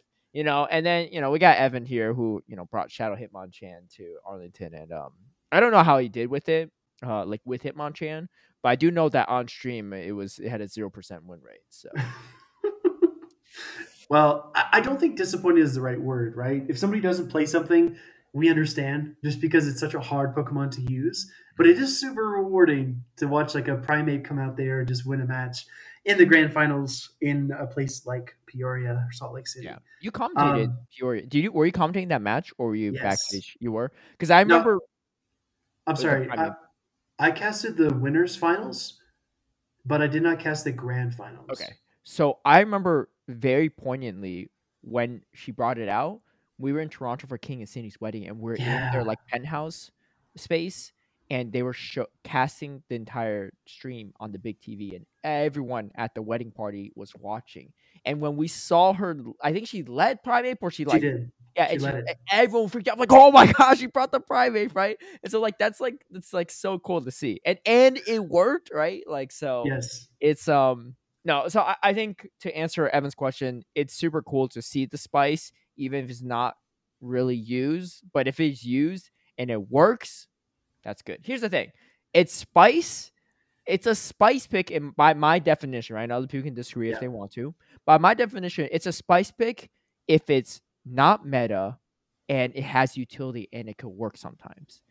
It's just a trash pick if it's something that's not meta and it also doesn't work, right? Like, if you bring a Kakuna, right, to a tournament, no one's gonna say this is spice, but it's just a bad pick, right? Yeah, like it doesn't do, like, yeah, it's interesting, but if you can't do anything with it, it's just a bad pick. It's like when Mish brought Ariados to NAIC and she beat a Registeel with Ariados and Tapu Fini. Yeah, that was a flex. That's wild, right? Like, that's spice, right? Because it works. Yes. And credit to Evan too. He brought Shadow Beedrill and made to top 8 at NAIC. Like, that's a spice pick. Hitmonchan, in my opinion, is just a bad pick. But I don't know. Maybe he'll prove me wrong. But Lucario as well. That was a weird pick from Trainer Rem, but he made top 8.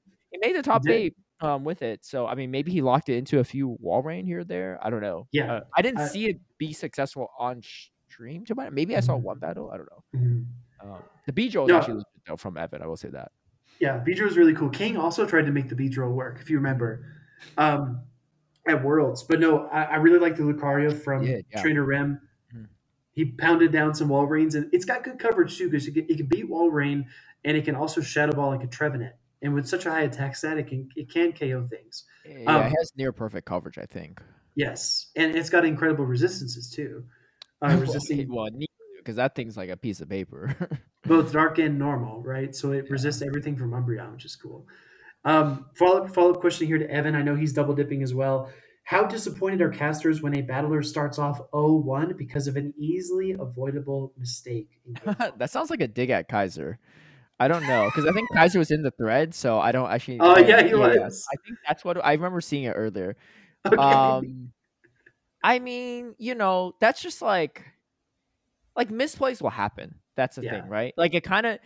I think it does suck sometimes when you see a misplay happen. You're like, oh my goodness! If you just you just threw a rock slide, right? Or if you did go for the earthquake, rock slide wasn't enough. Yeah. Because sometimes it's not even like. It's not even about the easy winnable games. It's more so the games where it's like, because I don't mind that, because that's more impressive for the opponent to come back, right? When you should have won it and you just misplayed and your opponent came back. It's the ones where you're about to win a game you should not win, but you do everything in the book to come back for it, and then you make one misplay in the end, right? Yeah. When it was I was like, dude, you're at the finish line and you stop the tire shoe at the finish line, right? And the guy just sneaks up behind you. So I think those unfortunately aren't because we want that's the hypest moment, right? If you're already up the whole game and you mess up in the end, dang, dude. I mean, you got outplayed by the opponent, right? You got outskilled. It's more so when you're outskilling your opponent, oh my gosh, there's a chance, and then you're like, oh no, you did something, to mess it up. So I mean, and we've all been there, right? So I'm not I've been there myself plenty of times, so I don't blame the players, but those are it's falling just short of the hype moment we're looking for. Yeah, agreed. And Evan, again, I know this is kind of an inside joke to Kaiser as well, but I just want to mention, as much as we know and love a lot of the players that go up on stream, we cannot appear biased in our commentary. So as much as we're like, oh, I really want Kaiser to make it to day 2, we can never say something like that, right? We just have to say, well, this is what he needs to do to win, and this is what his opponent needs to do to win. So personally, internally, we might want to see the Pit Vipers come out on stage. We really want to see that, but we can never say that. Oh, that's a great analogy, because now that we have both of them here, Game 3 of North America International Championships between Evan and Kaiser all on the line. Winner of this gets the invite to Japan, right? Or to London for last year's Worlds. Yes. And I think Evan had the game locked. He just needed to throw a shadow ball instead of a C-bomb at the wall rain on Kaiser's side to win it. But he threw the C-bomb, right? And it was not enough. And because of that, Kaiser was able to pull off a ridiculous victory off like Evan's misplay. But see, that's one of those games where like Evan should have won the game and made the misplay. We're not actually disappointed Evan there. Because they end up creating a hype moment for Kaiser, which was the underdog in that specific matchup, right? Yes. So those moments, I'm like, dude, I don't mind at all. Like that made a really hype moment. I'm sure Kaiser didn't mind too, right? But it was more so like on shoes on the other foot. Like Evans about to make the most wild comeback, and he just had to throw shadow ball in there, and he didn't. Then that would be a little hard to watch, I think. Yeah. Agreed. Well said. But yeah. Anyway, great question though. Great question. We got a question from Amanda Lundberg. Sure. Who is the cutest male NA caster? You already started reading it, so we have to go. Who's the cutest male NA caster? We all know Gabby and DeFi are babes, so they're not included. All right, go ahead. You can take this one. Oh, thanks. Thanks. It's such a privilege. I'll say something. I'll say something too. Okay. Here's the cutest male caster. You know, Jim's got a great beard. Jim's he's a man's man, right? Jim, of course, Jim last name, aka the mayor, aka Wholesome. But it's got to be Butters. I mean, Butters is like he's a stud. You can't get around Butters being like 6'5", blonde, blue eyes. Yo, am I handsome or cute here? These are. That's a good question. Actually, looked at a baby and be like, "Man, that baby got a full beard already. What a cute baby." But we're all adults. Like, who's cute on the squad? You know. I mean, I don't know. That's the question. I'm not telling you to change your answer. All right, what's your answer? I would say Butters for a different reason. If y'all ever seen Butters' driver's license, no, man. Dude, this guy hasn't changed his driver's license since he got it when he was like 15 or 16. And he does look like a cute little teenage boy that just came from the basketball court. Dude, I would be nervous to not update my photo. Because I don't ever want to get pulled over by the police and they say, "Oh yeah, this ID's fake. This isn't you. This is your brother." Well, yeah. Did you have a beard when you're 15 or 16? No.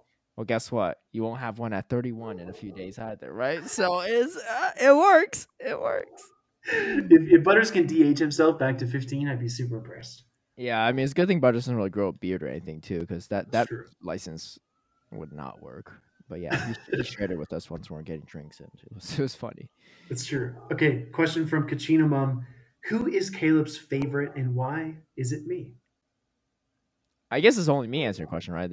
Unless you want to say something. It's just you. It's directed at you. I mean, she ain't wrong.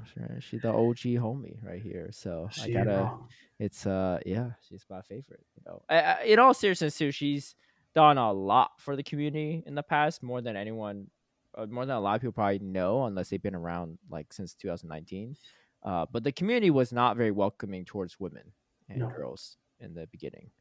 I remember specifically when I was at the Sylph World Season 1 in Chicago in the venue, and I think there were at least 2 women there. Yes. I think it was Ali Lucky and Scandalous Panda? Or Matt Scandalous? Matt Scandalous. Matt Scandalous, yeah. And I don't know who they were talking to. I assume whoever said this was talking to about one of them. But some guy at the venue, another Worlds qualified competitor, was like, "Oh my gosh, there's a girl here? There's a girl at Worlds?" And I was like, dude, I mean, like, so what? Yeah. I mean, like, there's not a lot of them that play the game, but that's also just like, I don't even know if they meant it like maliciously, right? Yeah. But it was like, man, you're setting the bar really low. Yeah. But I think like it's just like, maybe their gut reaction, but that shouldn't be a surprise to people, right? It's not like women can't battle and stuff. And I think seeing that stuff, I feel like we've come a long way. Obviously, I think there's a lot more we can do for inclusivity, not just for women, but for all genders and backgrounds. But yeah, she did a lot, and no one else was willing to step up to the plate. So I agree with you. Yeah, Kachina Mom, obviously founder of the Girls at PvP server, welcoming in female battlers from all over the world so they could find a safe and welcoming and competitive environment in which to get good. But but Get wrecked. Machinima, and also to get wrecked, Yeah. and also God bless. But Machinima is awesome. I remember back from my early days in Tampa, I connected with Lyndon Ryu, who was friends with a lot of other leadership in Florida. Machinima from Southern Florida, and it was actually Lyndon who convinced me to make a Twitter account. And then I got onto Twitter, and then Lyndon invited me to the Get Wrecked in Florida chat. And then Kachinama was there, and she got to know me, and she connected me with battlers all over the country and all over the world. So Kachinama really is always going to have a special place in my heart, not only for the work that she does in the community, but also for like helping somebody she didn't even know, who was a friend of a friend that wanted to get more involved in the global community as well. And Kachinama was a huge, huge part of that. So I'm always going to be grateful to her for that. Yeah. So, yeah, to answer your question, Yeah, that's why. she's the favorite. That's why. She's the favorite. For many other reasons too. But that being said, Inadequate wrote a question: why is Ampharos going to conquer regionals? Dude, Go ahead, Caleb. Tell us. Well, you tell me, Speedy. What's your take on it? You tell me. Yes, you. We already know my take on this. What's the deadline? March 1st. March 1st. I'm. You know what I'm looking at right now? The what I said, right? They need not qualify for Worlds. They need to win the regional or international, right? You need to get first place. Dude, we haven't seen one in the top 8 of any of these, right? You tell me what the odds are of these. But you know what I'm pulling up? I'm pulling up the schedule, right? Yeah, how many I haven't even seen one on stream. We haven't. How many more do we even have before March 1st? We got San Diego, that's one. Yeah. Orlando, Knoxville, and then in Europe we have Liverpool 4, Bochum, and then and that's it, because Perth is March 4th and 5th. Yeah, 5, and then none in Latin America, and then we have 6. We have OCIC, Oceania International Championships. So including that international, there's 6 chances left. Right, I'm making sure it's not happening in San Diego. Right, I'm competing. Right, I'll do everything I can. I'll bring 6 ground types to that one. I'm just kidding, but jeez, dude, there's a Garchomp on my team. Maybe not. We'll see. Where the Ampharos at? You come in there. Yeah. Show me the Ampharos. Yeah. Pair me up. Now, and this is interesting because this comment comes from the man who placed 3rd, but because the Seniors Division World Champion won the regional, Inadequates actually earned a Worlds invite with Shadow Sableye, Jumpluff, and Dunsparce. So this man knows his spice. And that's the thing, right? If this Inadequates, one of the most talented battlers, especially using Spice Picks, didn't even win a regional or run an Ampharos on his team, what's to say someone else can, right? I mean, there's a chance that Inadequates might participate in one of the upcoming regionals to like meme around and bring in Ampharos. Like, hey, look, you don't think I'd be hype if an Ampharos won a regional? Of course, that's impressive as hell. Like, I'd be. Why do you think I'm willing to transfer Bastion? Because I don't think it'll ever happen. That's like someone telling me they won a regional with Kakuna on their team for the most part, right? Kakuna is probably a little worse than Ampharos, but not that much worse. A little bit. I mean, it's got better typing for sure, right? Was it Bug? Just pure Bug? Pure Bug used Harden. Beats Medicine probably, but I would say, yeah. I mean, like, I would love to see it. I just don't think it's going to happen. Okay. I'm a very big proponent, and when it comes to my own content as well, obviously I'm not here to knock on other content creators, but I don't like to promote things that aren't actually effective. Sure. Or sometimes to get views in Twitter and stuff, or not Twitter, YouTube, and but not whatever. Like clickbait. It is clickbait in my opinion, right? Well, some of it's clickbait, but like, oh my gosh, I dominated with. I don't know. I mean, I can't even say Ampharos. Ampharos and GBL has play, right? Because people keep tagging me like, oh, I just won a game in GBL with Ampharos. I'm like, oh my gosh, well, you must be going to Japan for Worlds now, right? Like I don't care. Like, yeah, that's possible. I lost Ampharos in GBL, right? Dude, you gotta listen to the qualifications here, right? It's not like just because you beat anyone in GBL. Like, yeah, I'm not saying it's that bad. I'm just saying it's hard in Show 6, and it's hard to win a regional or international against good players, right? For sure. So look, I love the question. I mean, hey, the fact that people are seriously considering it because I have this bet with Butters is like, I think it's hilarious and I think it's great, right? I love the content that comes out of it. I just don't think it's gonna be effective, but Yeah. who knows? I feel like I'm beginning to agree with you. You know, I always like to oppose you, Caleb, and just push back because it's just more fun that way. But I'm beginning to agree with you that I don't think Ampharos has a whole lot of play, unfortunately. Exactly. It'd be like that Um, sometimes.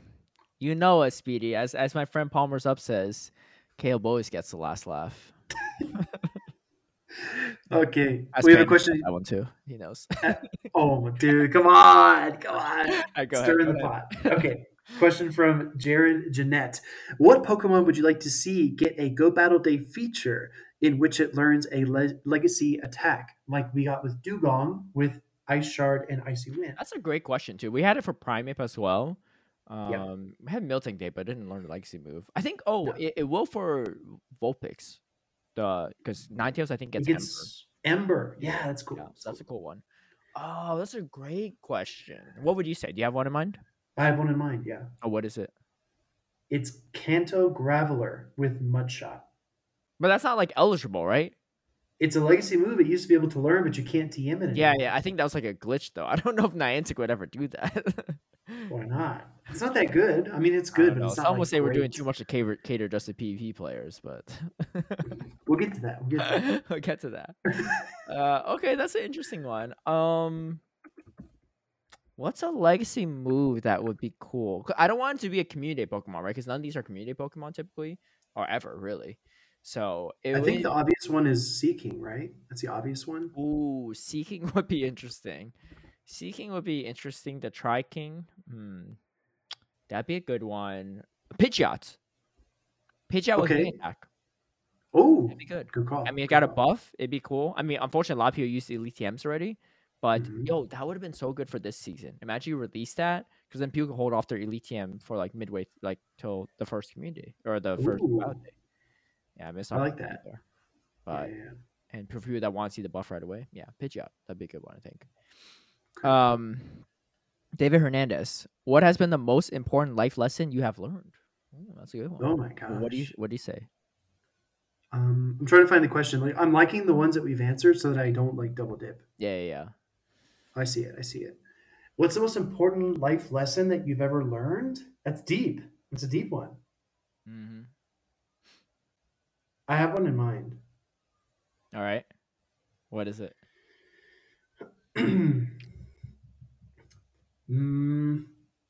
The lesson I learned, I actually learned this from my aunt. And it was very important for me to learn this at the age that I was because I was a sensitive kid growing up. We talked about this before, but I took a lot of things very personally, especially when people were like angry with me or upset or did something because they were because I made a mistake. Most important life lesson I've ever learned is that if someone is like over the top, unreasonably angry or cruel to you, it's more about what's going on in their own life than what just happened with you. It's more about them being unhappy, them being upset, them feeling a need to lash out than it is about the mistake that you made. Because people don't deserve to be attacked or belittled or be made fun of. It's more about the other person being unhappy and them like unloading that toxicity onto the other person. I like that. That's really Yeah, good. That's so true yeah, too. A lot of times when because people are upset, like I think someone yeah, told me anger is not a primary emotion. It's like a secondary emotion. it's a Like you're reactive angry. emotion.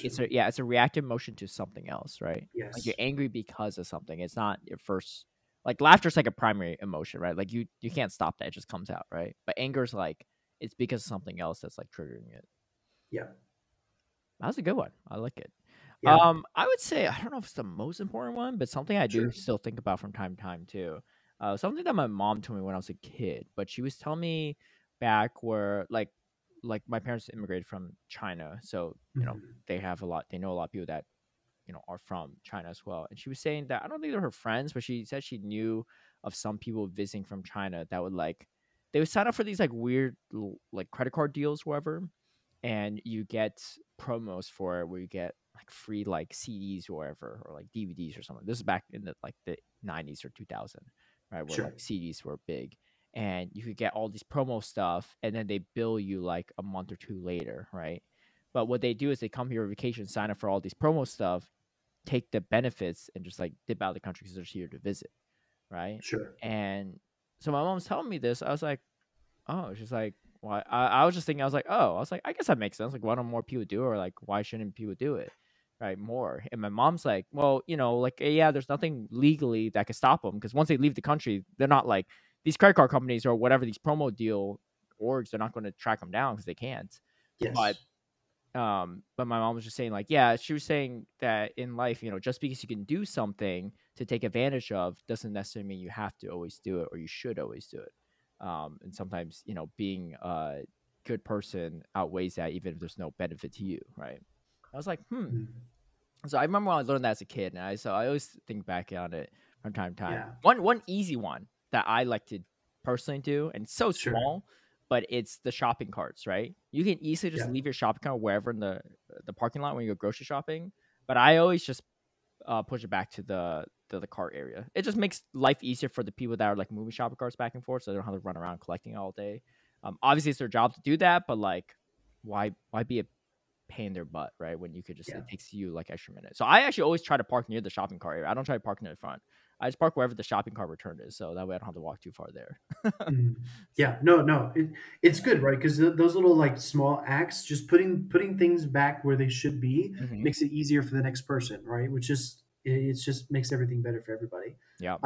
I'll drop like one more quick one. When I was working in a restaurant, I was waiting on this one table. It was a guy and his wife, and I was always like very much like, yes, sir, no, ma'am, very like try to be very polite to my customers, no matter what restaurant I was working in. And at the end of the meal, the guy looks at me. He said, man, you're just too nice.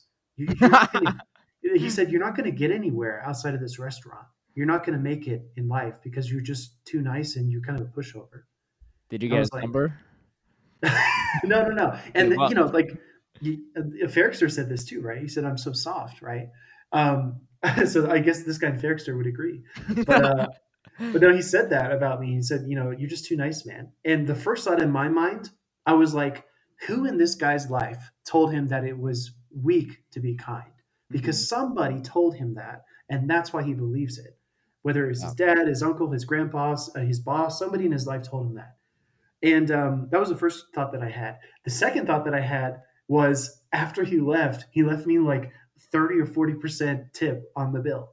And I was like, oh yeah, buddy, doesn't get you anywhere. You just paid even more out of pocket because I was actually kind. And that's what I get from it. Right. Yeah. So it's like he invalidated his own point when he got up and left the restaurant. You know what I mean? I feel like that speaks more to his own insecurity than about you.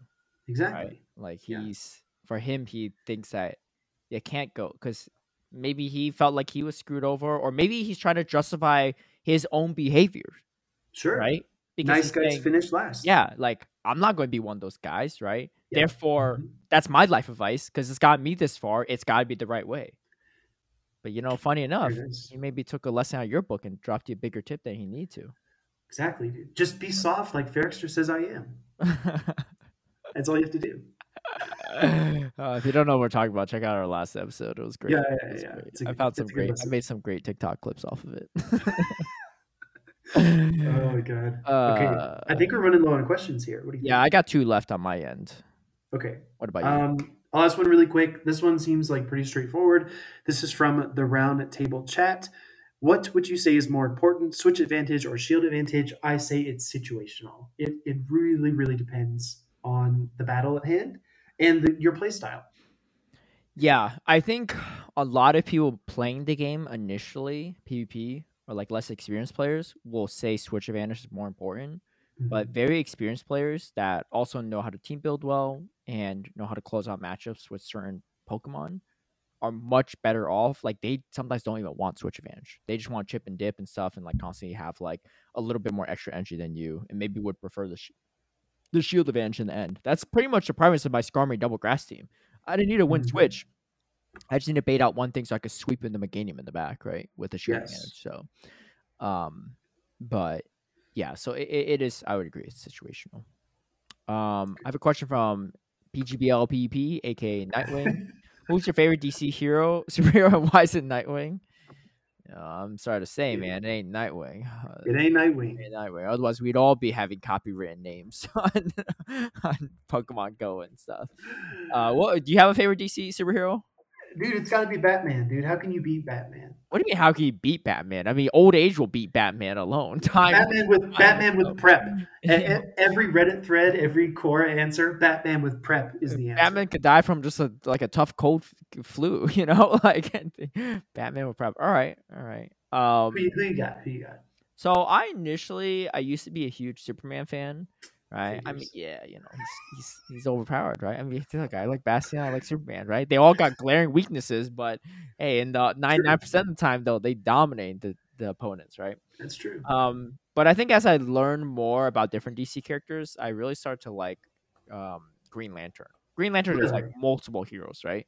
But just like the even just the concept itself, right? I don't have a specific favorite Green Lantern, but I like the fact that for those that don't know, Green Lantern, it's like there's like a Green Lantern Corp, and they are like an organization that have a bunch of heroes that monitor the universe. And each of these heroes, they have a green ring that turns them into Green Lantern once they get it. They have what are they called? Abstracts or whatever. I'm not sure. I forgot what it's called, but anyway, they essentially make projections of like shields or weapons or whatever based on their imagination, willpower, and that's how their strength is. Their strength is based off their willpower. Yeah, they make any tool they need to succeed or to win a battle. Yeah, to win a battle or to escape or save other people. Yeah, and the rings choose the next worthy hero. So the ring is choosing someone worthy. Of course, they make some mistakes here or there. Spoiler: there's like someone called Sinestro that gets it people, but that's a whole different story. But I like the fact that you're chosen because you're worthy, and then your power is dictated based off of your willpower rather than just your physical strength. Funny enough, there's actually one Green Lantern that was a whole planet. Like the planet itself was a Green Lantern. So like I guess like the ring was stuck on a root or something, and the whole planet was like helping. That was pretty. I mean, as one would guess, I mean, obviously I was just saying how size and strength doesn't matter that much, but the whole planet was hard to beat, right? Like whenever the planet showed up, like it was dominating the enemy, right? Because the whole beam coming from a planet is kind of wild. It's like the essence of life, I guess. You have pure life force. That's pretty. There's a lot of willpower in life. Yeah, there's that. Its ability to survive. Yeah. So that'd be mine. Anyway. Okay. I got one other question. Watership Bound, aka Adam, says, do you have a system or strategy for team building in a quickly changing meta? I often do great during the first day or two in a new meta, then it changes, I struggle to adjust. We'll talk more about this when we get to our GBL session, but dude, in recent months, like this past year or so, when we have these 1 week metas, it's really tough. Because it's just 1 week. Like there's not much to adjust, right? I think when we had 2 week metas, like week 2 would look a lot different than week 1 a lot of times because people were adjusting to it, right? And different YouTubers or whatever streamers had teams out and people were playing them, so you're building counter teams to them, right? Things that are anti-meta are going anti-meta after that. But for 1 week rotations, like it's so quick. I haven't really done too much myself. I personally typically stick with the same team. I typically will. Okay. If I find a team that works well, I'll just play it out. Because I remember this would happen back in 2 week rotation. Some of my patrons would ask me like, hey, like I feel like the meta's really rough today. I was like, and they're like, there's some people I know that they just chase the meta, right? So they're trying to adjust for the meta they see. But the problem is if you're not chasing the meta correctly and you're a step behind, you're always like, you're never going to catch up to meta. It's always going to be ahead of you, and then you're just always going to keep losing. So I'd rather just stay with the same meta so that I don't have to chase it. It's just going to come back around to where it's favorable to me, like maybe 2 days from now, right? One day it might be kind of rough. Next 2 days it might be better. So if you build like a solid team, it'll usually work in like regardless of how the meta changes. Interesting. Yeah, I was going to ask you how you develop your team in the first place, but I think the folks need to go sign up for the Patreon to find that out. I just have weird ideas, to be honest, and sometimes they work, sometimes they don't. I'll talk more about that later because you might not like my recent weird idea, but. Ooh, okay. So I guess for me, honestly, I just try to find. I just don't think that my team building is anywhere close to House Stark, the tactical Caleb Pang. I don't think I'll ever be as good of a team builder as those guys, but I do try to take inspiration from the teams that they run. I do watch a lot of Twitch streams, bounce around, watch different creators, and I think I like to pair two meta picks with one off meta pick, like a core breaker. Mhm. For example, in Holiday Cup, I've been running Lanoon because Lanoon is a normal type, right? So it really sucks against Vigoroth. You're the only person But I've ever heard run Lanoon. But okay, go on. I but didn't even know it's but eligible. it has Shadow Claw, right? For the Frostlass, for the Alola Marowak. It's a normal type, so it can also square up against Sableye relatively well. And it has Grass Knot for the Lantern and Thunder for any kind of water, flying type Pokemon. It's got great coverage. It just has really slipped out of the meta with other normal types being objectively better. But no, I've been pairing Linoon. I actually played Linoon with Linoon, Charvalola Ninetales, and Roserade has been my team. And my elo isn't super high because I have taken like an unofficial, unannounced like GBL break. I barely even play sets most days, but I'm going to get back into it in the new year. But yeah, it's been really fun. And I try to, yeah, again, two strong meta picks and one kind of like core breakers is generally my approach. You got Roserade, Alone Ninetales, and Lanoon. Yeah. Roserade is a strong meta pick. It sounds like you have ice picks and then the meta pick. Dude, you've got Fire Weather Ball for all the ice. You're running Job? Yeah. Okay. For the fairies, because fairies are so annoying in the meta. Do you beat Frostlass? No. Because you got Lanoon though. You got Lanoon. You got Lanoon, and then you have Alola Ninetales too, which you need to land 2 Shadow Balls to KO A9. I definitely feel the Charm nerf though. I will say that. I do. I feel the Charm nerf. I feel it. But Onion Frank got Legend with Altaria Double Charm. Onion. Look. It's a good thing Moltres is not eligible in this cup. Actually, it is. No one's really running it, you know. But oh my god. Yeah. When you attack Moltres with that ancient power, Altari better watch out too. The last thing I would say is that you can't be like super duper weak to anything in the top meta, in the top 10 to 15 picks. For example, I tried to use a double flyer team, and Lantern just annihilated me. I was like, yeah, sure, I'll bring out the Lantern with a Charizard swap. I tried triple flyer once. It was not fun. No, it's not good. It's not good. It's not good. But you can't beat everything in GBL. You need to play the percentages. That's what I'd say. Well, that's all the questions I got. You got one more? I saw our DMs. I was looking at our DMs too. Yo, Marshmallow. What in the world am I looking at? Marshmallows on Sweet Potato. I have never seen such things. You all really need to know. If you haven't said anything yet, in the comments down below, even if you listen to the audio version, go to our YouTube video and let us know if you ever eaten marshmallow on top of sweet potatoes. This is like, Caleb, I wouldn't even know that sweet potatoes underneath. It looks like pasta. Caleb, come to the light, dude. You need high sugar content. You need high blood pressure. You need a lot of sodium, right? I just need to know if this is like a thing or not. I'm just shocked. The sweet potatoes with marshmallows have all those things. Just come to the light. Yeah, you can join us. Cranberry can on top too afterwards. I got a funny question from Ali T. Have either of you played the hit tower defense game called the Battle Cats? No, but I've played a lot of tower defense games. Bloons is one of them, the original tower defense game, I think. Bloons tower defense. And I played a lot of tower defense games when I played Warcraft 3, like custom maps, and I've always played. Dude, me too. You play Warcraft 3? Yeah. And you play what was it? Frozen Throne. Yeah, it was Frozen Throne. Yo, that game was hype. Dude, so much fun. I'd always be the guy in the end because everyone quits, and I'm like micromanaging like all their resources on my main thing, and like you're building at the very bottom, and they're like funneling. Yeah. Like, you're like building one base, and you get under attack, so you have to like build the other base. You're like, I gotta send reinforcements. But the problem is like there would just be so many like creatures on the map at that point that my screen would lag. It would be like yeah, me too. Like stuck, like loading down. Yeah, me too. Okay. Like when the big battles start, and when you have like 4 armies clashing, it's like trying to process everything. It like blocks up. Did you ever play that game? This is a huge tangent, but did you ever play that other game on Warcraft 3 where it's like you start on one side of the map, and then the other team starts on the other side. Maybe like 4 to like 8 people per team, and you build like little barracks. And they spawn units. So you see, like, build one barrack and it spawns like a grunt. You build like an archery barrack, it spawns like archers, and they're just constantly sending troops into the middle, and they just like you try to overwhelm the other forces. No, I don't think I played that mode. It was a ton of fun too. So you're just sitting there like constantly building like you're like the more like it's trying to like send forces to different areas. Forces. Yeah. It was super fun. That sounds really good. I didn't Yeah. realize you played Warcraft 3 games. Dude, You didn't play Dota back in the day? Because that's how I thought first no. on Dota was like the custom 3 map. Yeah. No, I remember going into a Best Buy and I played Warcraft 3, the demo, and I thought it was the coolest thing I'd ever Yeah. played. Campaign I was really watched, fun too.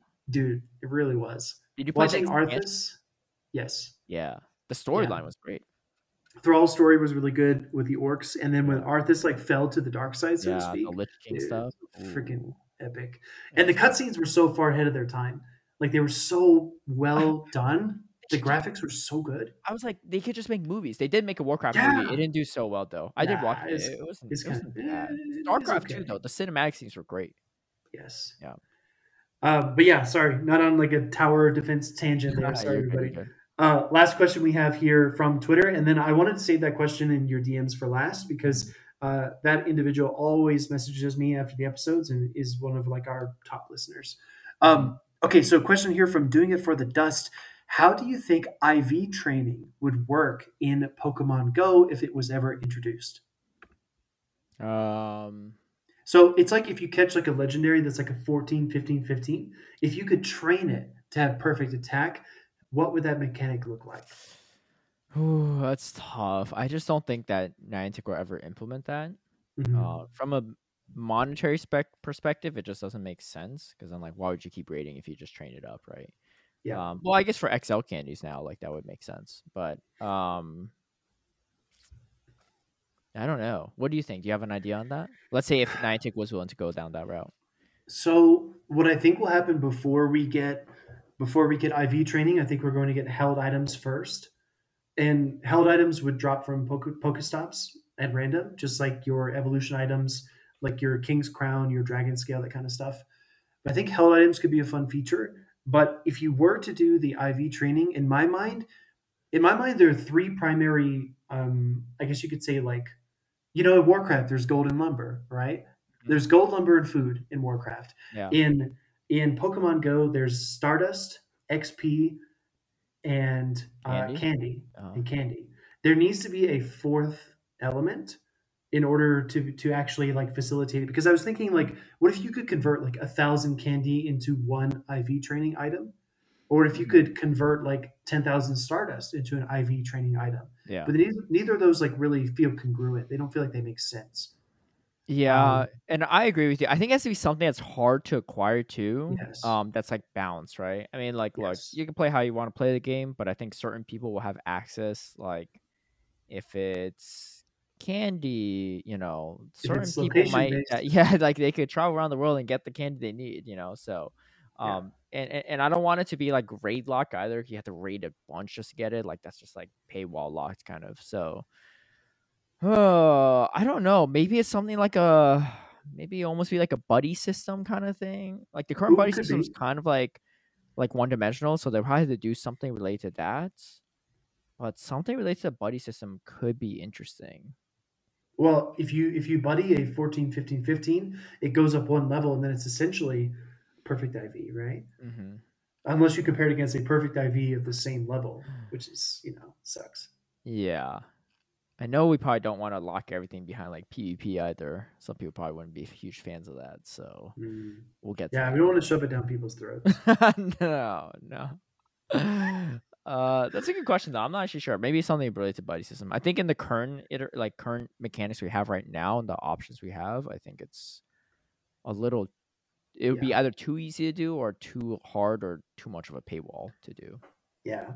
It's like aiming a glass cannon. If you get it just right, it could work really well. But otherwise, it could just blow up in your face, and it could be like, okay, we have to remove this feature. It's too busted. Yeah, exactly.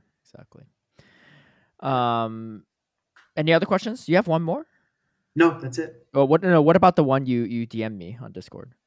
Oh yeah. I can start us off. Yeah. On this one. So this comes from Crystal Ships, a gentleman that I met in Orlando back in 2019 at the Mega Cup, the Mega tournament, Fusion Cup tournament that Valor Ash won. Crystal Ships has been, we've been in contact ever since. Really, really cool guy. Listens to all of our episodes. He says, first of all, I wanted to wish you and Caleb and your families a safe and happy holidays. I really enjoyed the podcast, Twitch stream, and work you guys do for the Pokemon Company, and wish y'all continued success with content into the year 2023. Here's a question. Could you guys walk us through the process of how you prepare for your live streams for the Pokemon Company or any show production processes that might be interesting? You guys make it look easy, but I'm sure there's a ton going on behind the scenes. What do you think, Caleb? Yeah, that's a great question. I think when it comes to specific battles, at this point, I think a lot of the commentators are pretty comfortable jumping straight into the battles, Yeah. especially if it's someone you commentated with, right? Like me and Butters, like no problem. I think our preparation mostly comes to when we do the intro to shows or outros or whatever, like Yeah. things that we have to memorize or things we have to talk through. And those are starting to get more and more comfortable as we get along as well. Before I was like, I remember we were commentating together at EYC. I was like, dude, I was like Stuffle Community Day. I'm like, oh my gosh, like this is like a lot of info to memorize and whatever, right? You know, I was like stumbling upon that stuff. But Yeah. I think Same. as you get more comfortable with stuff like that, it's you'll be able to like cover that stuff really well.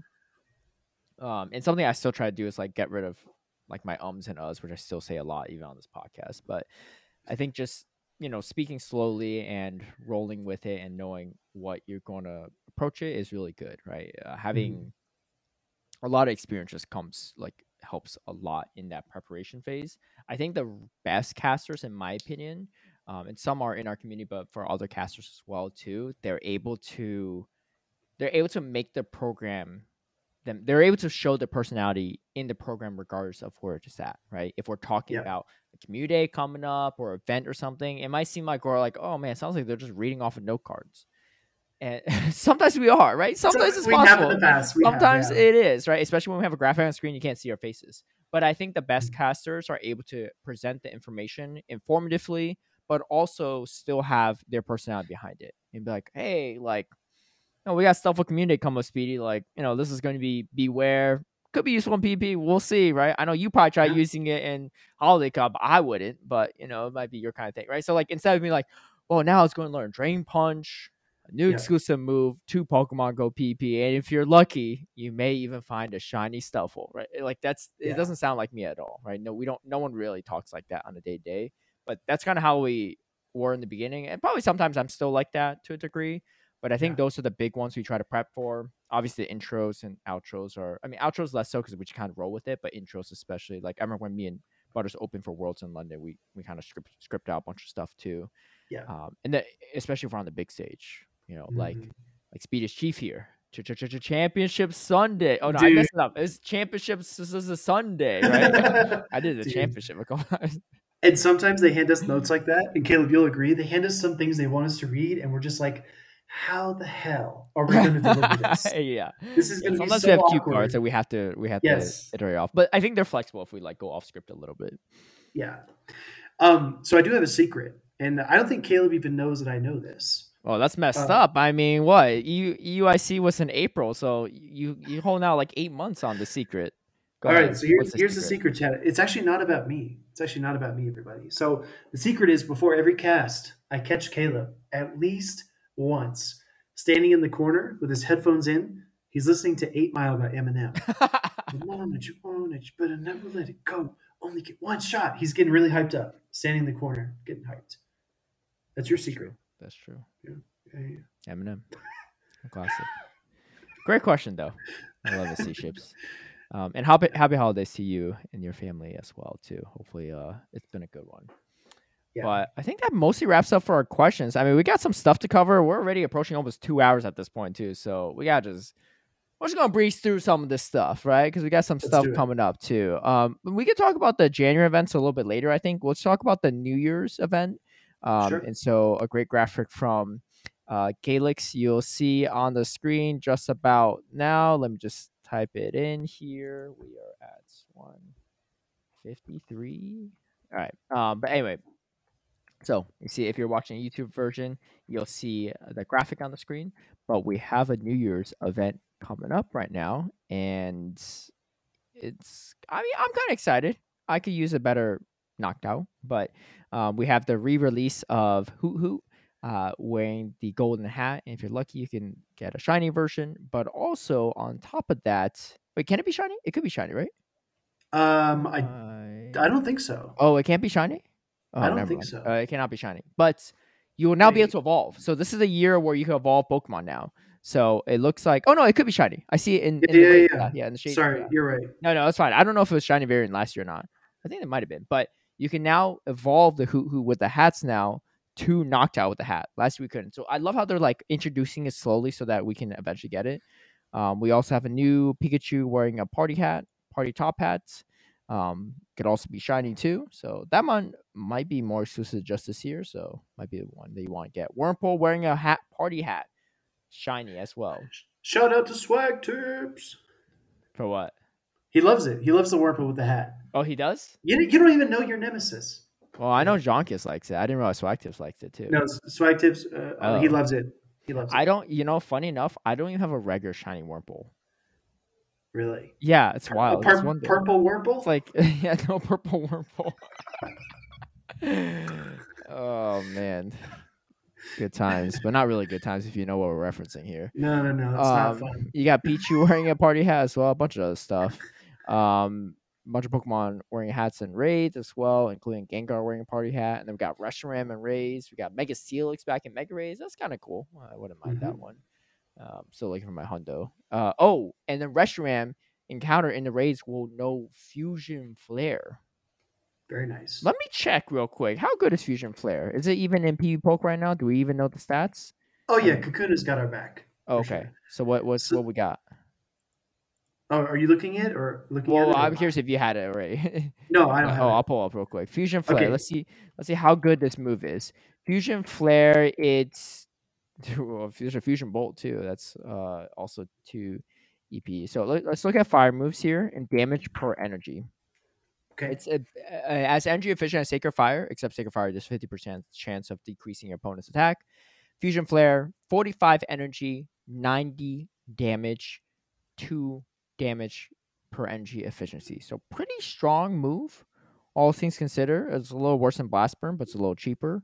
It's better than Flamethrower. Out of all the charge moves, let's see how this DP. Let's see if I can find a. Oh, okay. It's a clone. It's a clone of Avalanche, as an example. Oh, that's pretty good. Clone of Avalanche, yeah. So 45 energy for 90 damage. So that's that and Side Strike actually. Side Strike and Avalanche are clones. So it's Fusion Flare. So not bad. I mean, it could be pretty cool for Reshiram because Reshiram just had nuke moves before, so now it has a lower energy move, which is kind of nice. That could be interesting. Mm-hmm. That could be interesting. Yeah, I really like how you juxtapose it against Blast Burn because Blast Burn, obviously, the fire primary partner Pokemon's signature move. So Blast Burn is 20 more damage for 5 more energy. Mm-hmm. So it's very comparable. Yeah, exactly. Yeah. And you've been seeing a lot of Blast Burn lately with all these Wing-Attack Charizard. Let me just say that. My goodness. But anyway, we also have hatch egg distance when eggs are placed in incubators during the event. Yo, let me just tell you, Speedy, right? You don't know about this yet, but I'm just telling you. I had 12-kilometer eggs banked, right? Okay. And I was like, oh, it's going to be perfect time. I'm going to drop the star piece. Like, I picked the Stardust track reward for the winter stuff event, right? So I get extra Stardust, right? I was doing the Hisuian Avalugg day, which, by the way, I didn't get a single shiny Avalugg. That's wild. I did like 12. Oh, my gosh. Yeah. How many did you do? I did like 25. Oh, okay. But still, I should have got 1 at least, right? I did 12. Yeah. Anyway. Orange Creamsicle Avalugg. Yeah, you and your orange creamsicle. Anyway, so I was trying to hatch these eggs and drop a star piece on it, and I was like, oh, let me check my eggs to see like how close they are to hatch.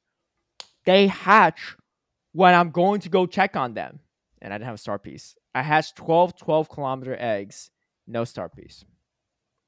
Dude, that bummer. And I dropped the star piece right after that too. So like, I really wasted that.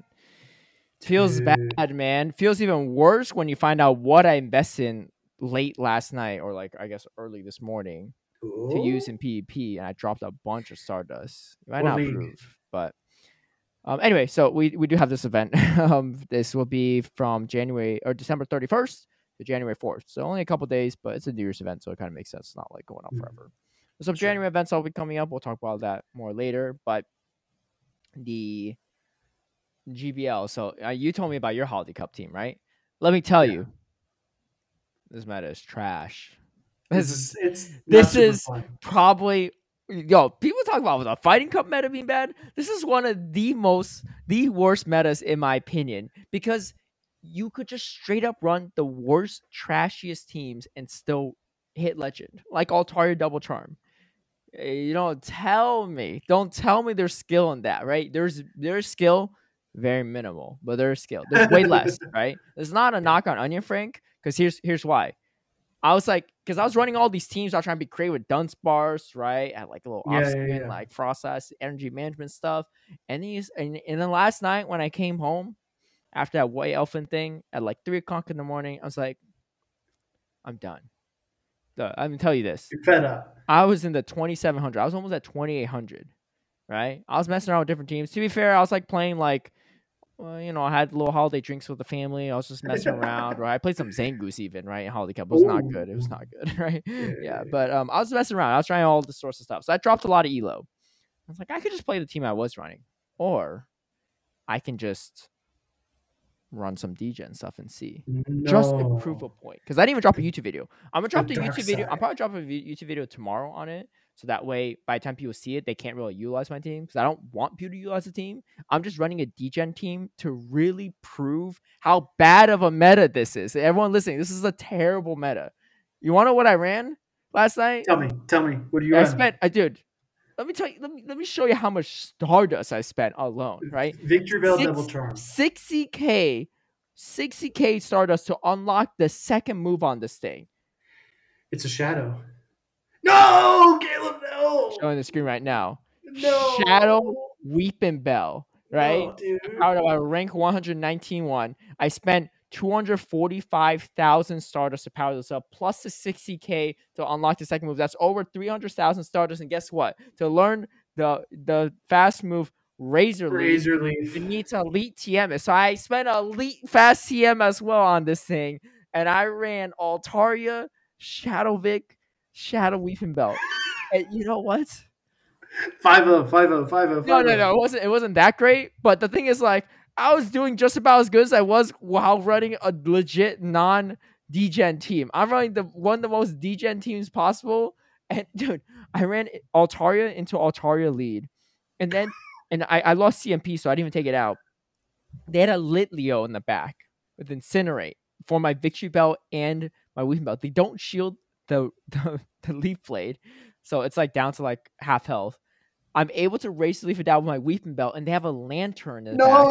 And you still have shields. We all had shields, so there's no. Yeah, I think we all had one shield apiece or something, and we simultaneously knock out. I tie a person with a Litleo in the back against 2 Shadow Razor Leafers. That's how ridiculous this team is. And the thing is, it just takes no skill. You know how many people just top left every time they see it? I feel bad, but I'm just like, I'm trying to prove a point here. You might make the YouTube video. I don't even feel bad if you lost to me, right? Or there's some people that just hard beat me because they had like Altaria, Alolan Marowak, and Alolan Sandslash, right? Maybe they ran to someone else running the same thing I did. I don't even blame them, right? But some people, I was like, well, there's no way I'm winning this. Like, it don't matter, right? But I'm Victory Bell is my Frostlass counter, right? Like, I just razor leafing that thing down, man. It's rough, but like, my Victory Bell took out like I think a Obstagoon and a Trevenant all at once, right? By itself, and they spent a shield. Like, I was running some degen stuff to myself, right? I ran into a Razor Leaf Tropius with a Shadow Aerodactyl and a Celesteela. Celesteela's actually I lost that one. Celesteela's kind of wild because it resisted the Razor Leaf and the Dragon Breath, and it was throwing a Rock Smackdowns. Yeah, Smackdown Rock or something. So yeah. Anyway, let me tell you, this cup is awful. I don't care what people said about Fighting Cup. Don't tell me that meta's bad and think that this is a better meta. It is an awful meta. It is so degen, and you could just run degen stuff and get away with it. It's not stuff I usually run, but you know what?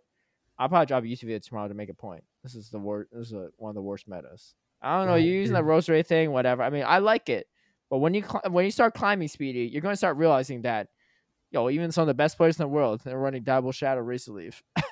Oh gosh! And then there's me doing the same thing, or Double Charm. You went to the dark side, dude.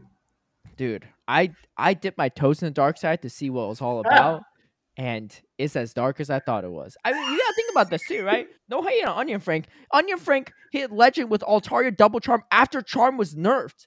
That's how ridiculous this meta is. Even with the Charm nerf, you can still hit Legend and climb a ton with it. He climbed like 500 points with it. Like, look, I mean, I roast Onion Frank or make fun of people all the time, but like, that's credit where credit's due. That's impressive, right?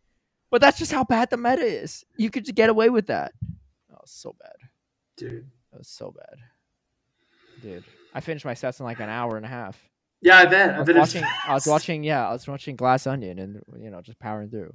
It wasn't even. Dude. I was like barely even paying attention to my screen. Dude, you were running a DGen team watching a movie called Glass Onion. Get out. Get out, dude. Sequel to Knives Out. Anyway, they're not sponsoring this or anything, so don't take anything. It was okay. I like the original better, but yeah. Use our exclusive code to sign up for Netflix. Dude, imagine if Netflix sponsors. Yeah, I mean they might need to start sponsoring people because they're getting rid of password sharing soon. You hear about that? That's true. Yeah. I mean, I got my own password, so it's fine. But yeah. What's your beard update, by the way? All right, we have a date. All right, what's the date? We have a date. I have my calendar right here. It's gonna be Tuesday, January 3rd, all right. 6 p.m. Central. 2 p.m. 2 p.m. Tuesday, January 3rd, 6 p.m. 6 p.m. All right, so 4 p.m. my time. 6 p.m. to when? To when? I'll probably do my GBL sets and do the shave. Oh snap! I'm tuning in. All right, got All like right. 3 hours blocked off. Speedy All right. shaves. That's Wrote it in all caps. Wrote it in all caps. All right. It's I gonna can't be wait. an additional 32 days with my profile pic. Yeah. 2 months. Yeah. I'm curious if there's gonna be any tan lines or not. Dude. We'll see. I honestly, Caleb, I haven't shaved in 4 years. I don't know what it'll look like. So you usually use like a beard trimmer? Is that what you do? What guard? Does the guards even come that big? They must be like the guards going to be massive, right? So I don't use a guard. I just like freehand trim. I like look at the side profile and I just like it's not just tough. like it's a little bit tough, yeah. But I mean, works out. Yeah. Hey, it won't be tough anymore. And then you and Kamir Guam and Shiny Hunter Ben and Jenny, you can all get off my back. Get off your back. It's been 30 plus days. If it was like a loan shark, they would have been like they would have broke like my ankles. Yeah, they would have broke 5 kneecaps by now. Like the prosthetic would have been broken too at this point. Yeah. We don't encourage violence or anything like that, but but in an alternate timeline, Caleb's a loan shark. 1 week from now. Wow. Okay. Yeah. So next week we'll probably we're going to film a podcast before then. That'll be the last time we see a beard on the podcast for a while. Well, we're probably gonna film I on guess like so. Monday or Tuesday, right? Yeah. By then, yeah. So, wow. I'm excited. Yeah. It's gonna be good. Yeah. You have a good plumber?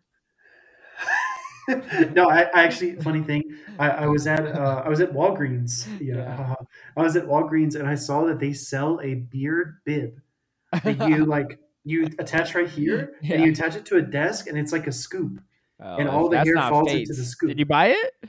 No, but I should go buy it, and that's how I can promo it too. I'll actually send like a picture on my Twitter, be like, "It's happening." The beard bib. I like it. The beard bib. Yeah. All right. At least you'll stop getting hate comments in your DMs, right? It's true, dude. God, the haters. I'd be seeing some of that too. All right, we got a T segment here. Yep. Let's hear it. It's actually a question. It's a part of our AMA. So this is a question that we didn't get to. We felt like it was, it has a different tone, and that'll make sense once we read it here. So here's the question. This comes from GSM Ribeiro, and I'm really grateful for Ribeiro to leave a comment, right, to contribute to the thread. So I do appreciate him for that. He says, what is your combined take on how toxic the PvP community is? Try to look at this for just a moment from a newbie or an average player's perspective. Also, without banter, no banter, Caleb. This is not a Caleb and Butters shoutcasting stream. There's no banter here. Without banter, what's your take on Niantic shoving PvP on the average and casual Pogo player's throat? What he means by that is lackluster community days that only improve Pokemon standings marginally in PvP, and the example he gives is Starly. Well, let me just say, Ribeiro, Starly was not really improved. So for anyone, that was a weird community day for everyone. I feel like I don't know if anyone really wanted that, because I don't think anyone in PvP like that. I barely even played that community day, right? So that's Yeah, an example. same. But besides the point, I do get the sentiment here. So let's tackle one section at a time, I think. What is your Okay. combined take on how toxic the PvP community is? I mean, I don't think this justifies any toxicity or whatever, but I think there's toxicity pretty much in every community, not even just gaming communities, but pretty much just every community in general. Mm. And when it comes to actual esports and games, Pokemon Go toxicity is pretty low. Which, like, again, not to justify it, but it's more so credit to those that try not to be toxic in the community, right? I think like there's a lot of uplifting. I mean, if you look at these tournaments we have, people are shaking hands, hugging their competitors that are knocking them out from their chance to go to Japan for world championships, right?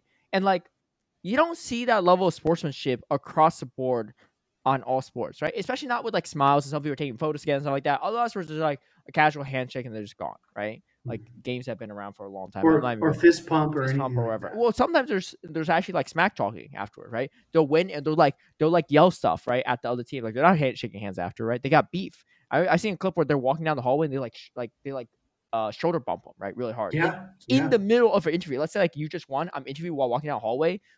A competitor walks by and like shoulder bumps you while you're in the middle of the interview. I've seen that happen.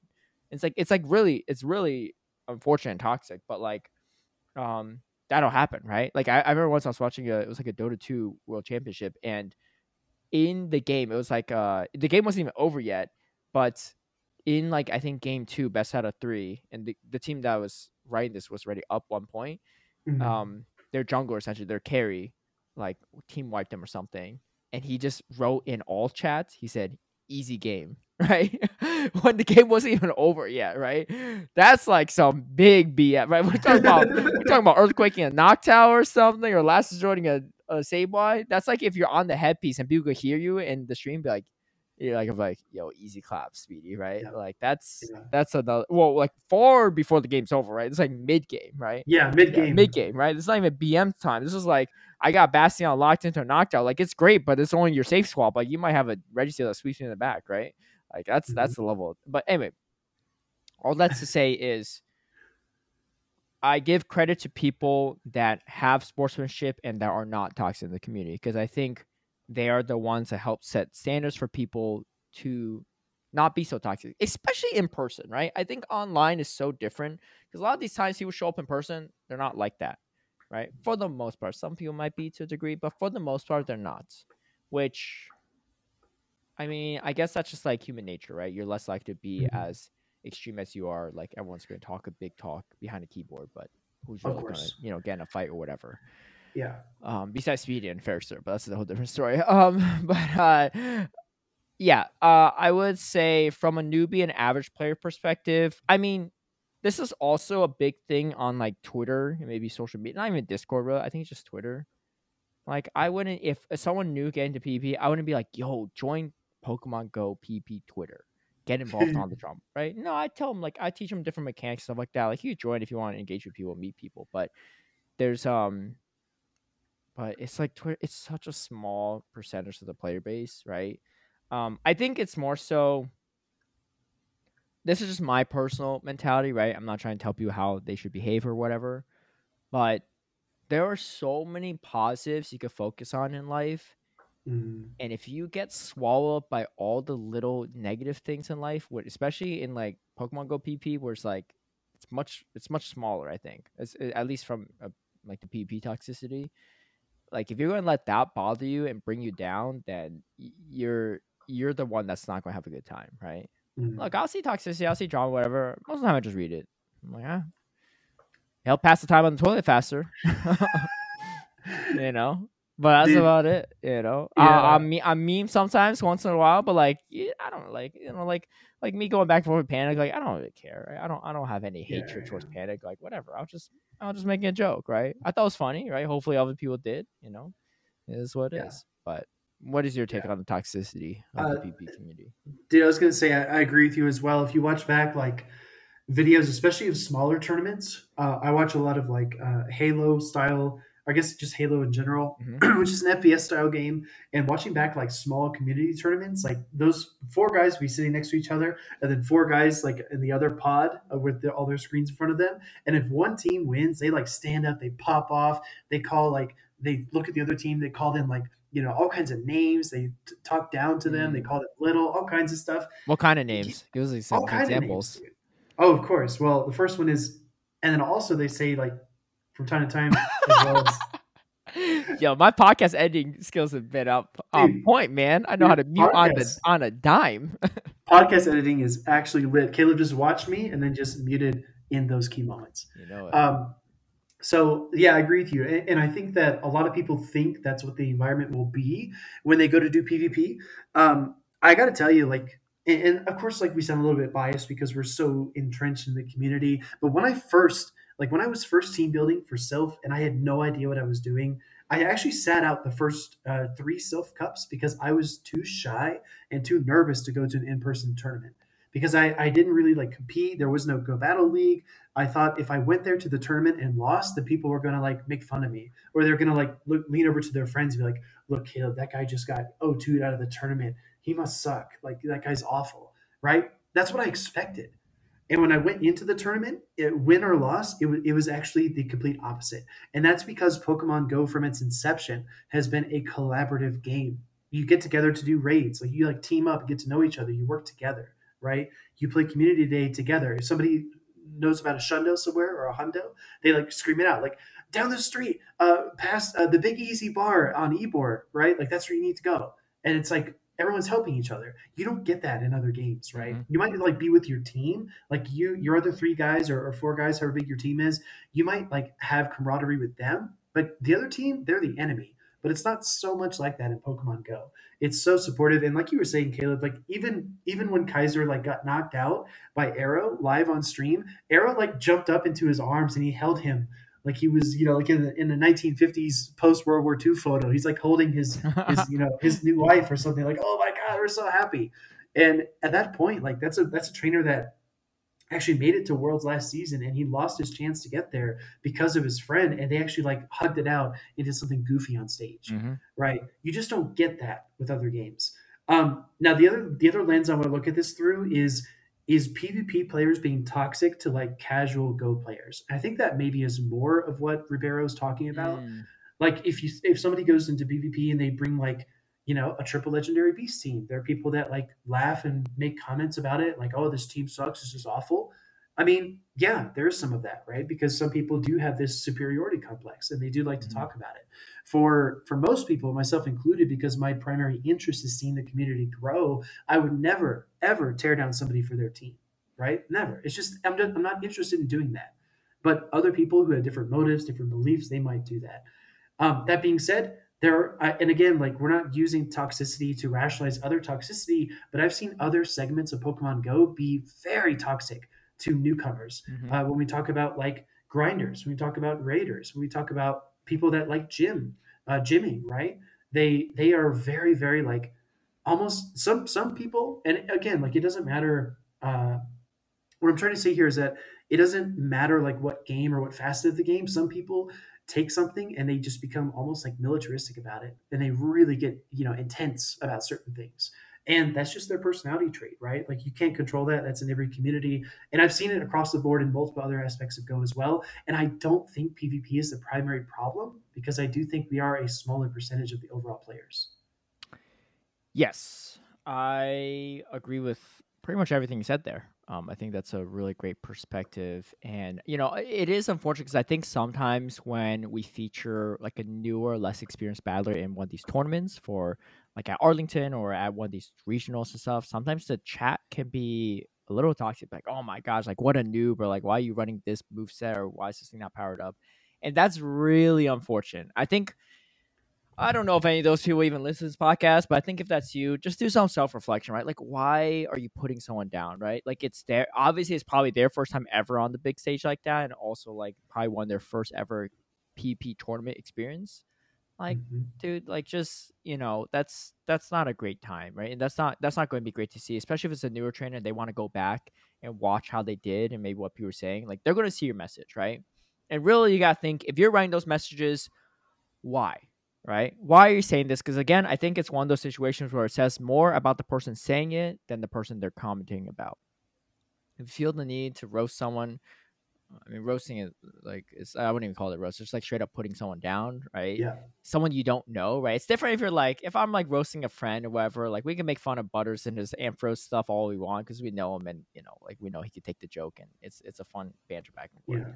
But like if someone actually brought in like a charge beam Amphros into a tournament with 1300 CP, like that's different, right? I wouldn't make fun of someone for that. Like they're clearly new. They maybe don't know the right move sets or don't have the resources to make the team. It's just like what's the point, right? Like why be mean about that, right? What are you trying to accomplish, right? Are you really trying to make yourself like I'll put it this way: if you're secure about yourself and your own skills, you wouldn't feel the need to put other people down.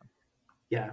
So I'll tack on one point to that before we move on to like the last part of this tea. The part I'll add is that a lot of it comes down to environment as well.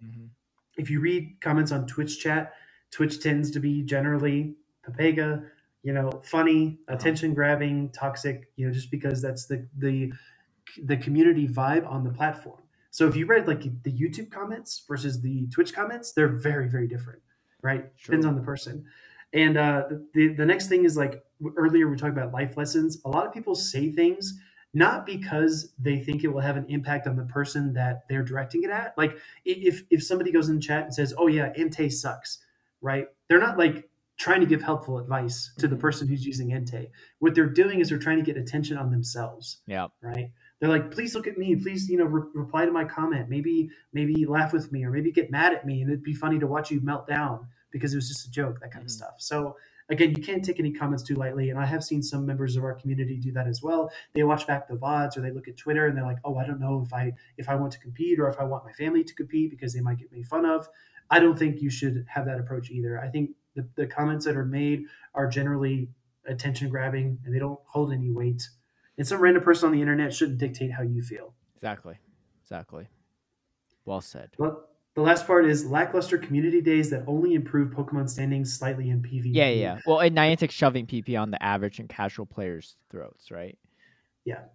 The thing is, I don't know why throat is in quotes. Actually, this is kind of interesting, but yeah. So I mean, not actually. I guess they're not actually. What he means is not actually down the throat. But anyway, I get the sentiment. Yeah. Not everything is made for everyone, right? I will say this. Starly Community Day, I don't know who that was made for. Because I don't think it's made for Raiders, was that a debut of the Shiny? I believe it was. Might have been. Okay, so for Shiny Collector, sure, they get the one new Shiny, but like you could release it different ways. PvP people don't even like the Starly, right? I think Sphere Community Day could be one. If that was a Shiny release, that makes sense, right? But I think a lot of them, I mean, I personally like I like Beedrill or Magikarp coming back, right? Charmander coming back, those communities. I get it because from a non-PvP perspective, like why would we want this? We've had Shiny Magikarp since the first ever Shiny release in the game. Exactly. Right? And to be honest, I'd be okay as a PvP person without it. If they said, you know what, we're just going to throw Aqua Tail into the move pool, now you use a Charge TM. Instead of this, we're going to do Axew Community Day. You don't think PvP people are going to be happy about it? We'd be ecstatic about it because a lot of these really strong pseudo legendary Pokemon or rare Pokemon, well, we would want to have more of too, right? Because I think a lot of PvP people, they like shinies. I mean, you like your Shundo, right? like it's like that. You can use that for Master League or Raise or whatever, right? Like like I appreciate a good, high like IV Axew. Even if I'm not using Master League, I would like a Hundo, right, or a high IV one. And I think there's a lot more in common between what PvP people want versus non-PvP people than people think. Because like I think like we would love back in the day where they would rotate a starter or primary partner Pokemon and then a rare like pseudo legendary and back and forth, right? Like we did that back and forth, and that was the trend for at least like 2 or almost 2 years or so. But then the thing is, realistically, Niantic just can't do that because they're going to run out of Pokemon to release because they can't release these Pokemon because they only have limited content because it's based off the main series game, and they're almost caught up at this point, right? So, so they can only do so. I mean, we got Ursa Luna in the game, and that was released this year from Arceus, right? So I think that's the bigger reason. And they might be packaging it as like a new shiny Pokemon like Starly, or like we got a new move that could be used in PvP. But sometimes the move doesn't even make sense. Like I think it was Gus that learned Starly, like not really relevant. Or like and like I said, like Gyarados or Octale is pretty good, but I don't think you even need to package that community to have that move to make it viable in PvP. They could have dropped the move anytime when they do an update, right? They did that to make it easier probably to stomach getting a repeat shiny Pokemon like Magikarp, even though people had it, because they don't want to offend people across the board. They probably offended everyone besides PvP people at that point. And I get it kind of sucks, right? But I don't know. I don't work for Niantic, so I can't speak on it, but my guess is their strategy is they only have so much content they can release, so they have to slow roll a little bit. And I mean, I don't know. I don't know what the solution is, because if they don't slow roll it, everyone's gonna get bored of the game when you have like Como-O community day next month and then Axew community day 2 months from then, right? Yeah. No, I think you're right, Caleb. I think as well, I'll add on that it comes down to game design and power scaling, because pseudo legendaries like Ursaluna or like Garchomp, I think Garchomp is actually the best example here. A Pokemon like Garchomp can do a lot of the things that, for example, Groudon can do in terms of damage per energy, in terms of like raid effectiveness. Garchomp is one of those Pokemon that comes very close to performing like a legendary Pokemon. But when you look at the power scaling and the balance of Pokemon Go, in the main series games, you might only run with like one legendary Pokemon on your team because you can't have duplicates, right? So you'd only have like one Groudon. So how do you supplement that? Of course, you build in other Pokemon as well if you're trying to achieve the same effect or a similar effect. But in Pokemon Go, if you're talking about raiding versus PvP, yes, the community days have not been very good for raiders either, because the power scaling is just so far into the legendary Pokemon's favor that even releasing a Pokemon like Ursaluna or Garchomp, it helps more casual players to be more competitive in terms of raids. Maybe they can like duo a 4-star raid now that they have like 3 Garchomps that are level 40, for example, without having to raid a bunch of Groudons, pay a bunch of money. Like, I think the power scaling argument is really strong because, again, you can only like make a Pokemon so good before it becomes just totally overpowered and it breaks the game. Mm-hmm. And when you have the DNA, when you have teams of 6 legendaries baked into the DNA of raiding, it's really hard to top that power scaling, that output. So it's hard for them to release updates for community days where it makes raiding Pokemon more relevant. So it almost seems natural that they would turn more towards PvP in my mind. Mm-hmm. Yeah. I mean, I know not everyone likes this, but the reality is PvP is the end game for the Pokemon series. You can say that for the main series game. You can say that, I mean, Unite, that's the only end game. But for the trading card game as well, like if you look at the anime and the manga and the storyline, the Ash Ketchum's not trying to collect them all. He only has like 50 something Pokemon, right? Yeah. Like unique Pokemon. He's trying to be the best there ever was, right? Look, if you look at the games, right, somebody who picks up Scarlet Violet and all they want to do is shiny hunt, they're probably annoyed that they have to go like fight the gym leaders. I'm sure they're annoyed to get to Area 0, right? Yeah. That's the same kind of person who wants to play Pokemon Go but doesn't want to play competitively like GBL. Yeah, you don't have to do it like to a point, but you do have to do a bit of battling. It's like baked into the DNA of Pokemon. It's like the same. If you want a shiny Pikachu Libre, you're gonna have to work for it, or exactly get a really nice trade lined up for you. But exactly, it's like in TCG, right? A lot of people just want to collect like rare cards, but they will never like pick them up and go to a tournament and actually battle at a regional, right? The competitive aspect of every game is much more condensed. It's much smaller as a percentage than the overall player base, and that's just the way it's always going to be. Yeah, I mean, everyone plays the game for different reasons, but you have to, from a brand perspective, look, regardless if you like our opinions or not, like, you have to understand where Niantic or the Pokemon company is coming from when they prioritize PvP, right? I'm not saying they always prioritize PvP, because I don't think they do.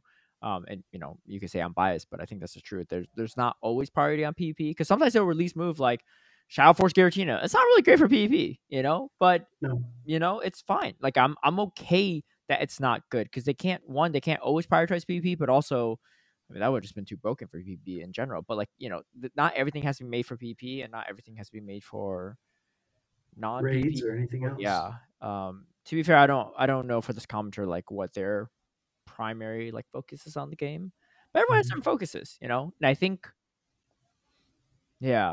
it's strong language shoved down the throat, but I appreciate the comment. I think the question was good. I think we brought up some comments, and some people might feel like they are being shoved down our throat. You know what I feel like is being shoved down our throat? What? The let's see, I guess AR. Because AR is always the default mode, right? You always have to change. Yeah. And we don't have, but like at the end of the day, like you have to get Niantic as an AR company, so you kind of have to like respect it. But you can't toggle AR off completely. If you log out your account, log back in, it's always going to default to AR. AR is going to be, when you try to feed your buddy, AR is going to come up and like everything, right? Like it's not just a static thing. So yeah. AR is Niantic's mission to map the world, and the vehicle is Pokemon Go. Mm-hmm.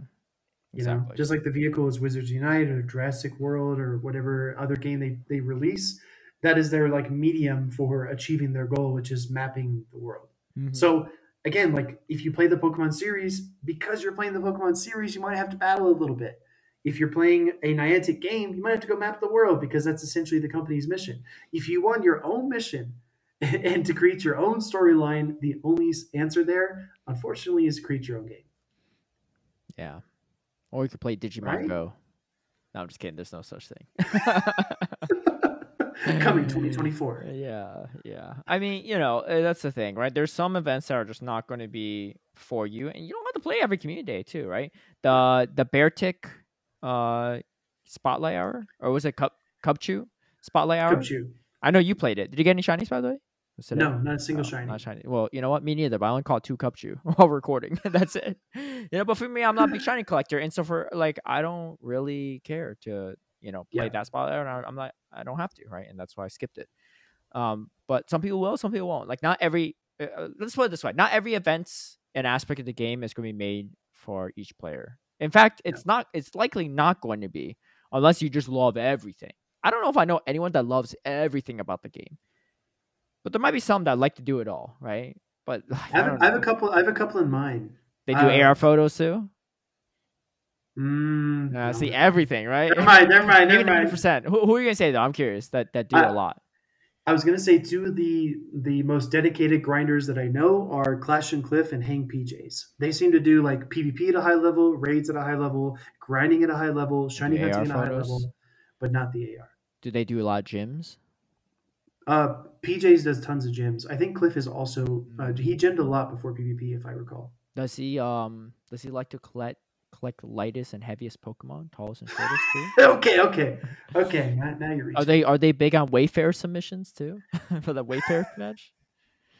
Good question. You know what I mean? It's maybe we should ask him. Yeah. Let us know in the comments below. But anyway. That was a good time. I mean, we're almost 2.5 hours, man. Wild. But it was fun. It was fun. We wish everyone a happy holidays, happy New Year as well coming up, and we'll see you all in 2023. And I'll try to get myself a better Noctowl. I ain't talking about no swag tips IVs. I'm talking about higher ranked Noctowl, man. I'm trying to do well in San Diego here, I ain't trying to beat no G-Fist with a Noctowl. I got plenty of other things for that, all right? Trying to outbulk them. All right, okay. I have my Hundo Noctowl, dude. I'm gonna make it work in Ultra League. Just watch. Dude, I have 2 of those. I'm not even proud of those. You're better off powering up a Shadow Weeping Bell. Yo, you gotta see some of these DGen battles. I'll drop the YouTube video tomorrow, but you'll see, dude. I'm literally gonna tell the YouTube video, do not use this team. Don't do it. Worst best team. I went to the dark side so you wouldn't have to. Dude, we need like a skit in there or something. I went to the dark side to say hi to Onion Frank. Oh my god, he was on the Death Onion, like the Death Star. Oh, I like it. I Ooh. like it. But Darth dude, Onion right there. Darth Frank. Frank Sidious. Dude, I'm weak. Okay. Uh, But seriously, I hope everyone has wonderful holidays. Dude, Caleb, it's always an awesome time with you. And this wasn't planned or anything, but I just want to say you're an awesome guy. It was great to be with you on the first ever stage for Play Pokemon at EUIC. And I didn't know you too well, but we have become a lot closer as friends. I count you among one of my best friends in the community. And dude, it's just been great being on the podcast. It's been a great year, and 2023 is going to be sick. So I'm glad you're with me on this adventure, and let's make it special. I appreciate that. And I For appreciate sure, man. you too for not only always being a reliable partner on the podcast, but even willing to venture down this path. This podcast Dude. would not be what it is if I don't. To be honest, I didn't even know who else I'd pick. Once I decided to take a leave from the podcast, I was like, dude, in my mind, I was like, it's just Speedy, right? There was no backup option. So Sure. if it didn't pan out, then I don't know what you all be listening to. It wouldn't be this. It wouldn't be Yeah. this. Just So Caleb monologues. yeah, Yeah. which even I'd be bored about. But yeah, I appreciate you as well, and I look forward to seeing you down the road, regards to where that is, probably at a future tournament. And Mhm. I want to let you know that I appreciate you regardless of how much facial hair you have on the face. And Dude, you know, like you said, I didn't know what I was signing up for. Here we are. you didn't know who you were with on the show. If you True. knew me, the game master of the Hunger Games here as your co-host, you would have thought twice. But Oh, man. even Katniss Everdeen needed to learn someday. So here we are. It's true. It's true. But yeah, no, but I appreciate you All as right. well too. Thank you for the kind words. And I will say my one request, Sure. it's gonna be a tough one, right? But I think my one request going to the new year is try try to convince Morita not to hate me after you're shaving the beard. It's a tough request. I know I'm putting you in a tough spot here, but I can see why she wouldn't be pleased. Hey. Oh, Let me no promises, remind but I'll do my everyone, it best. was you that agreed to this too. Yeah. You know. Yeah. But I do look Man, forward to the stream. So everyone, make sure to tune in next week. As a reminder, January 3rd, 6 p.m. Central yeah. Time. That's 7 p.m. Eastern Time, 4 p.m. 4 Pacific. p.m. Pacific. A bunch of other stuff. Midnight, Somewhere. GMT -0, Europe. Yeah, UK, yeah, UK. actually, yes. Not all of Europe, obviously. Yeah, there's multiple UK time time. zones. Yeah. But yeah, that about does it for us. Thank you all for taking it on this journey. And I guess one last question for you. Sure. And I probably answer this myself too. Where do you see us a year from now, 2023? Let's not say us, the podcast, right? Us, there could be so much Podcast. things, right? Like you could have been like down an eyebrow by next year, like so many things can happen, right? But just the podcast itself. What's your hopes and aspirations? So we have like a benchmark, maybe. Yeah, my goal is definitely some form of sponsorship. So if anyone has been listening that's been enjoying the company, or excuse me, enjoying the podcast, and you have a connection to a company that feels like your values align with us, or that we would be good spokespeople for your brand, I would really love to get the podcast sponsored so we can continue to upgrade equipment. I don't have to use headset mics like this all the time. Like just improve it, reinvest into it, and continue to grow the show, because I genuinely enjoy recording these episodes, and I hope the community gets something good from it as well. So, yeah, I think my personal goal is to get at least one sponsor, hopefully 2 or 3. All right, I like it.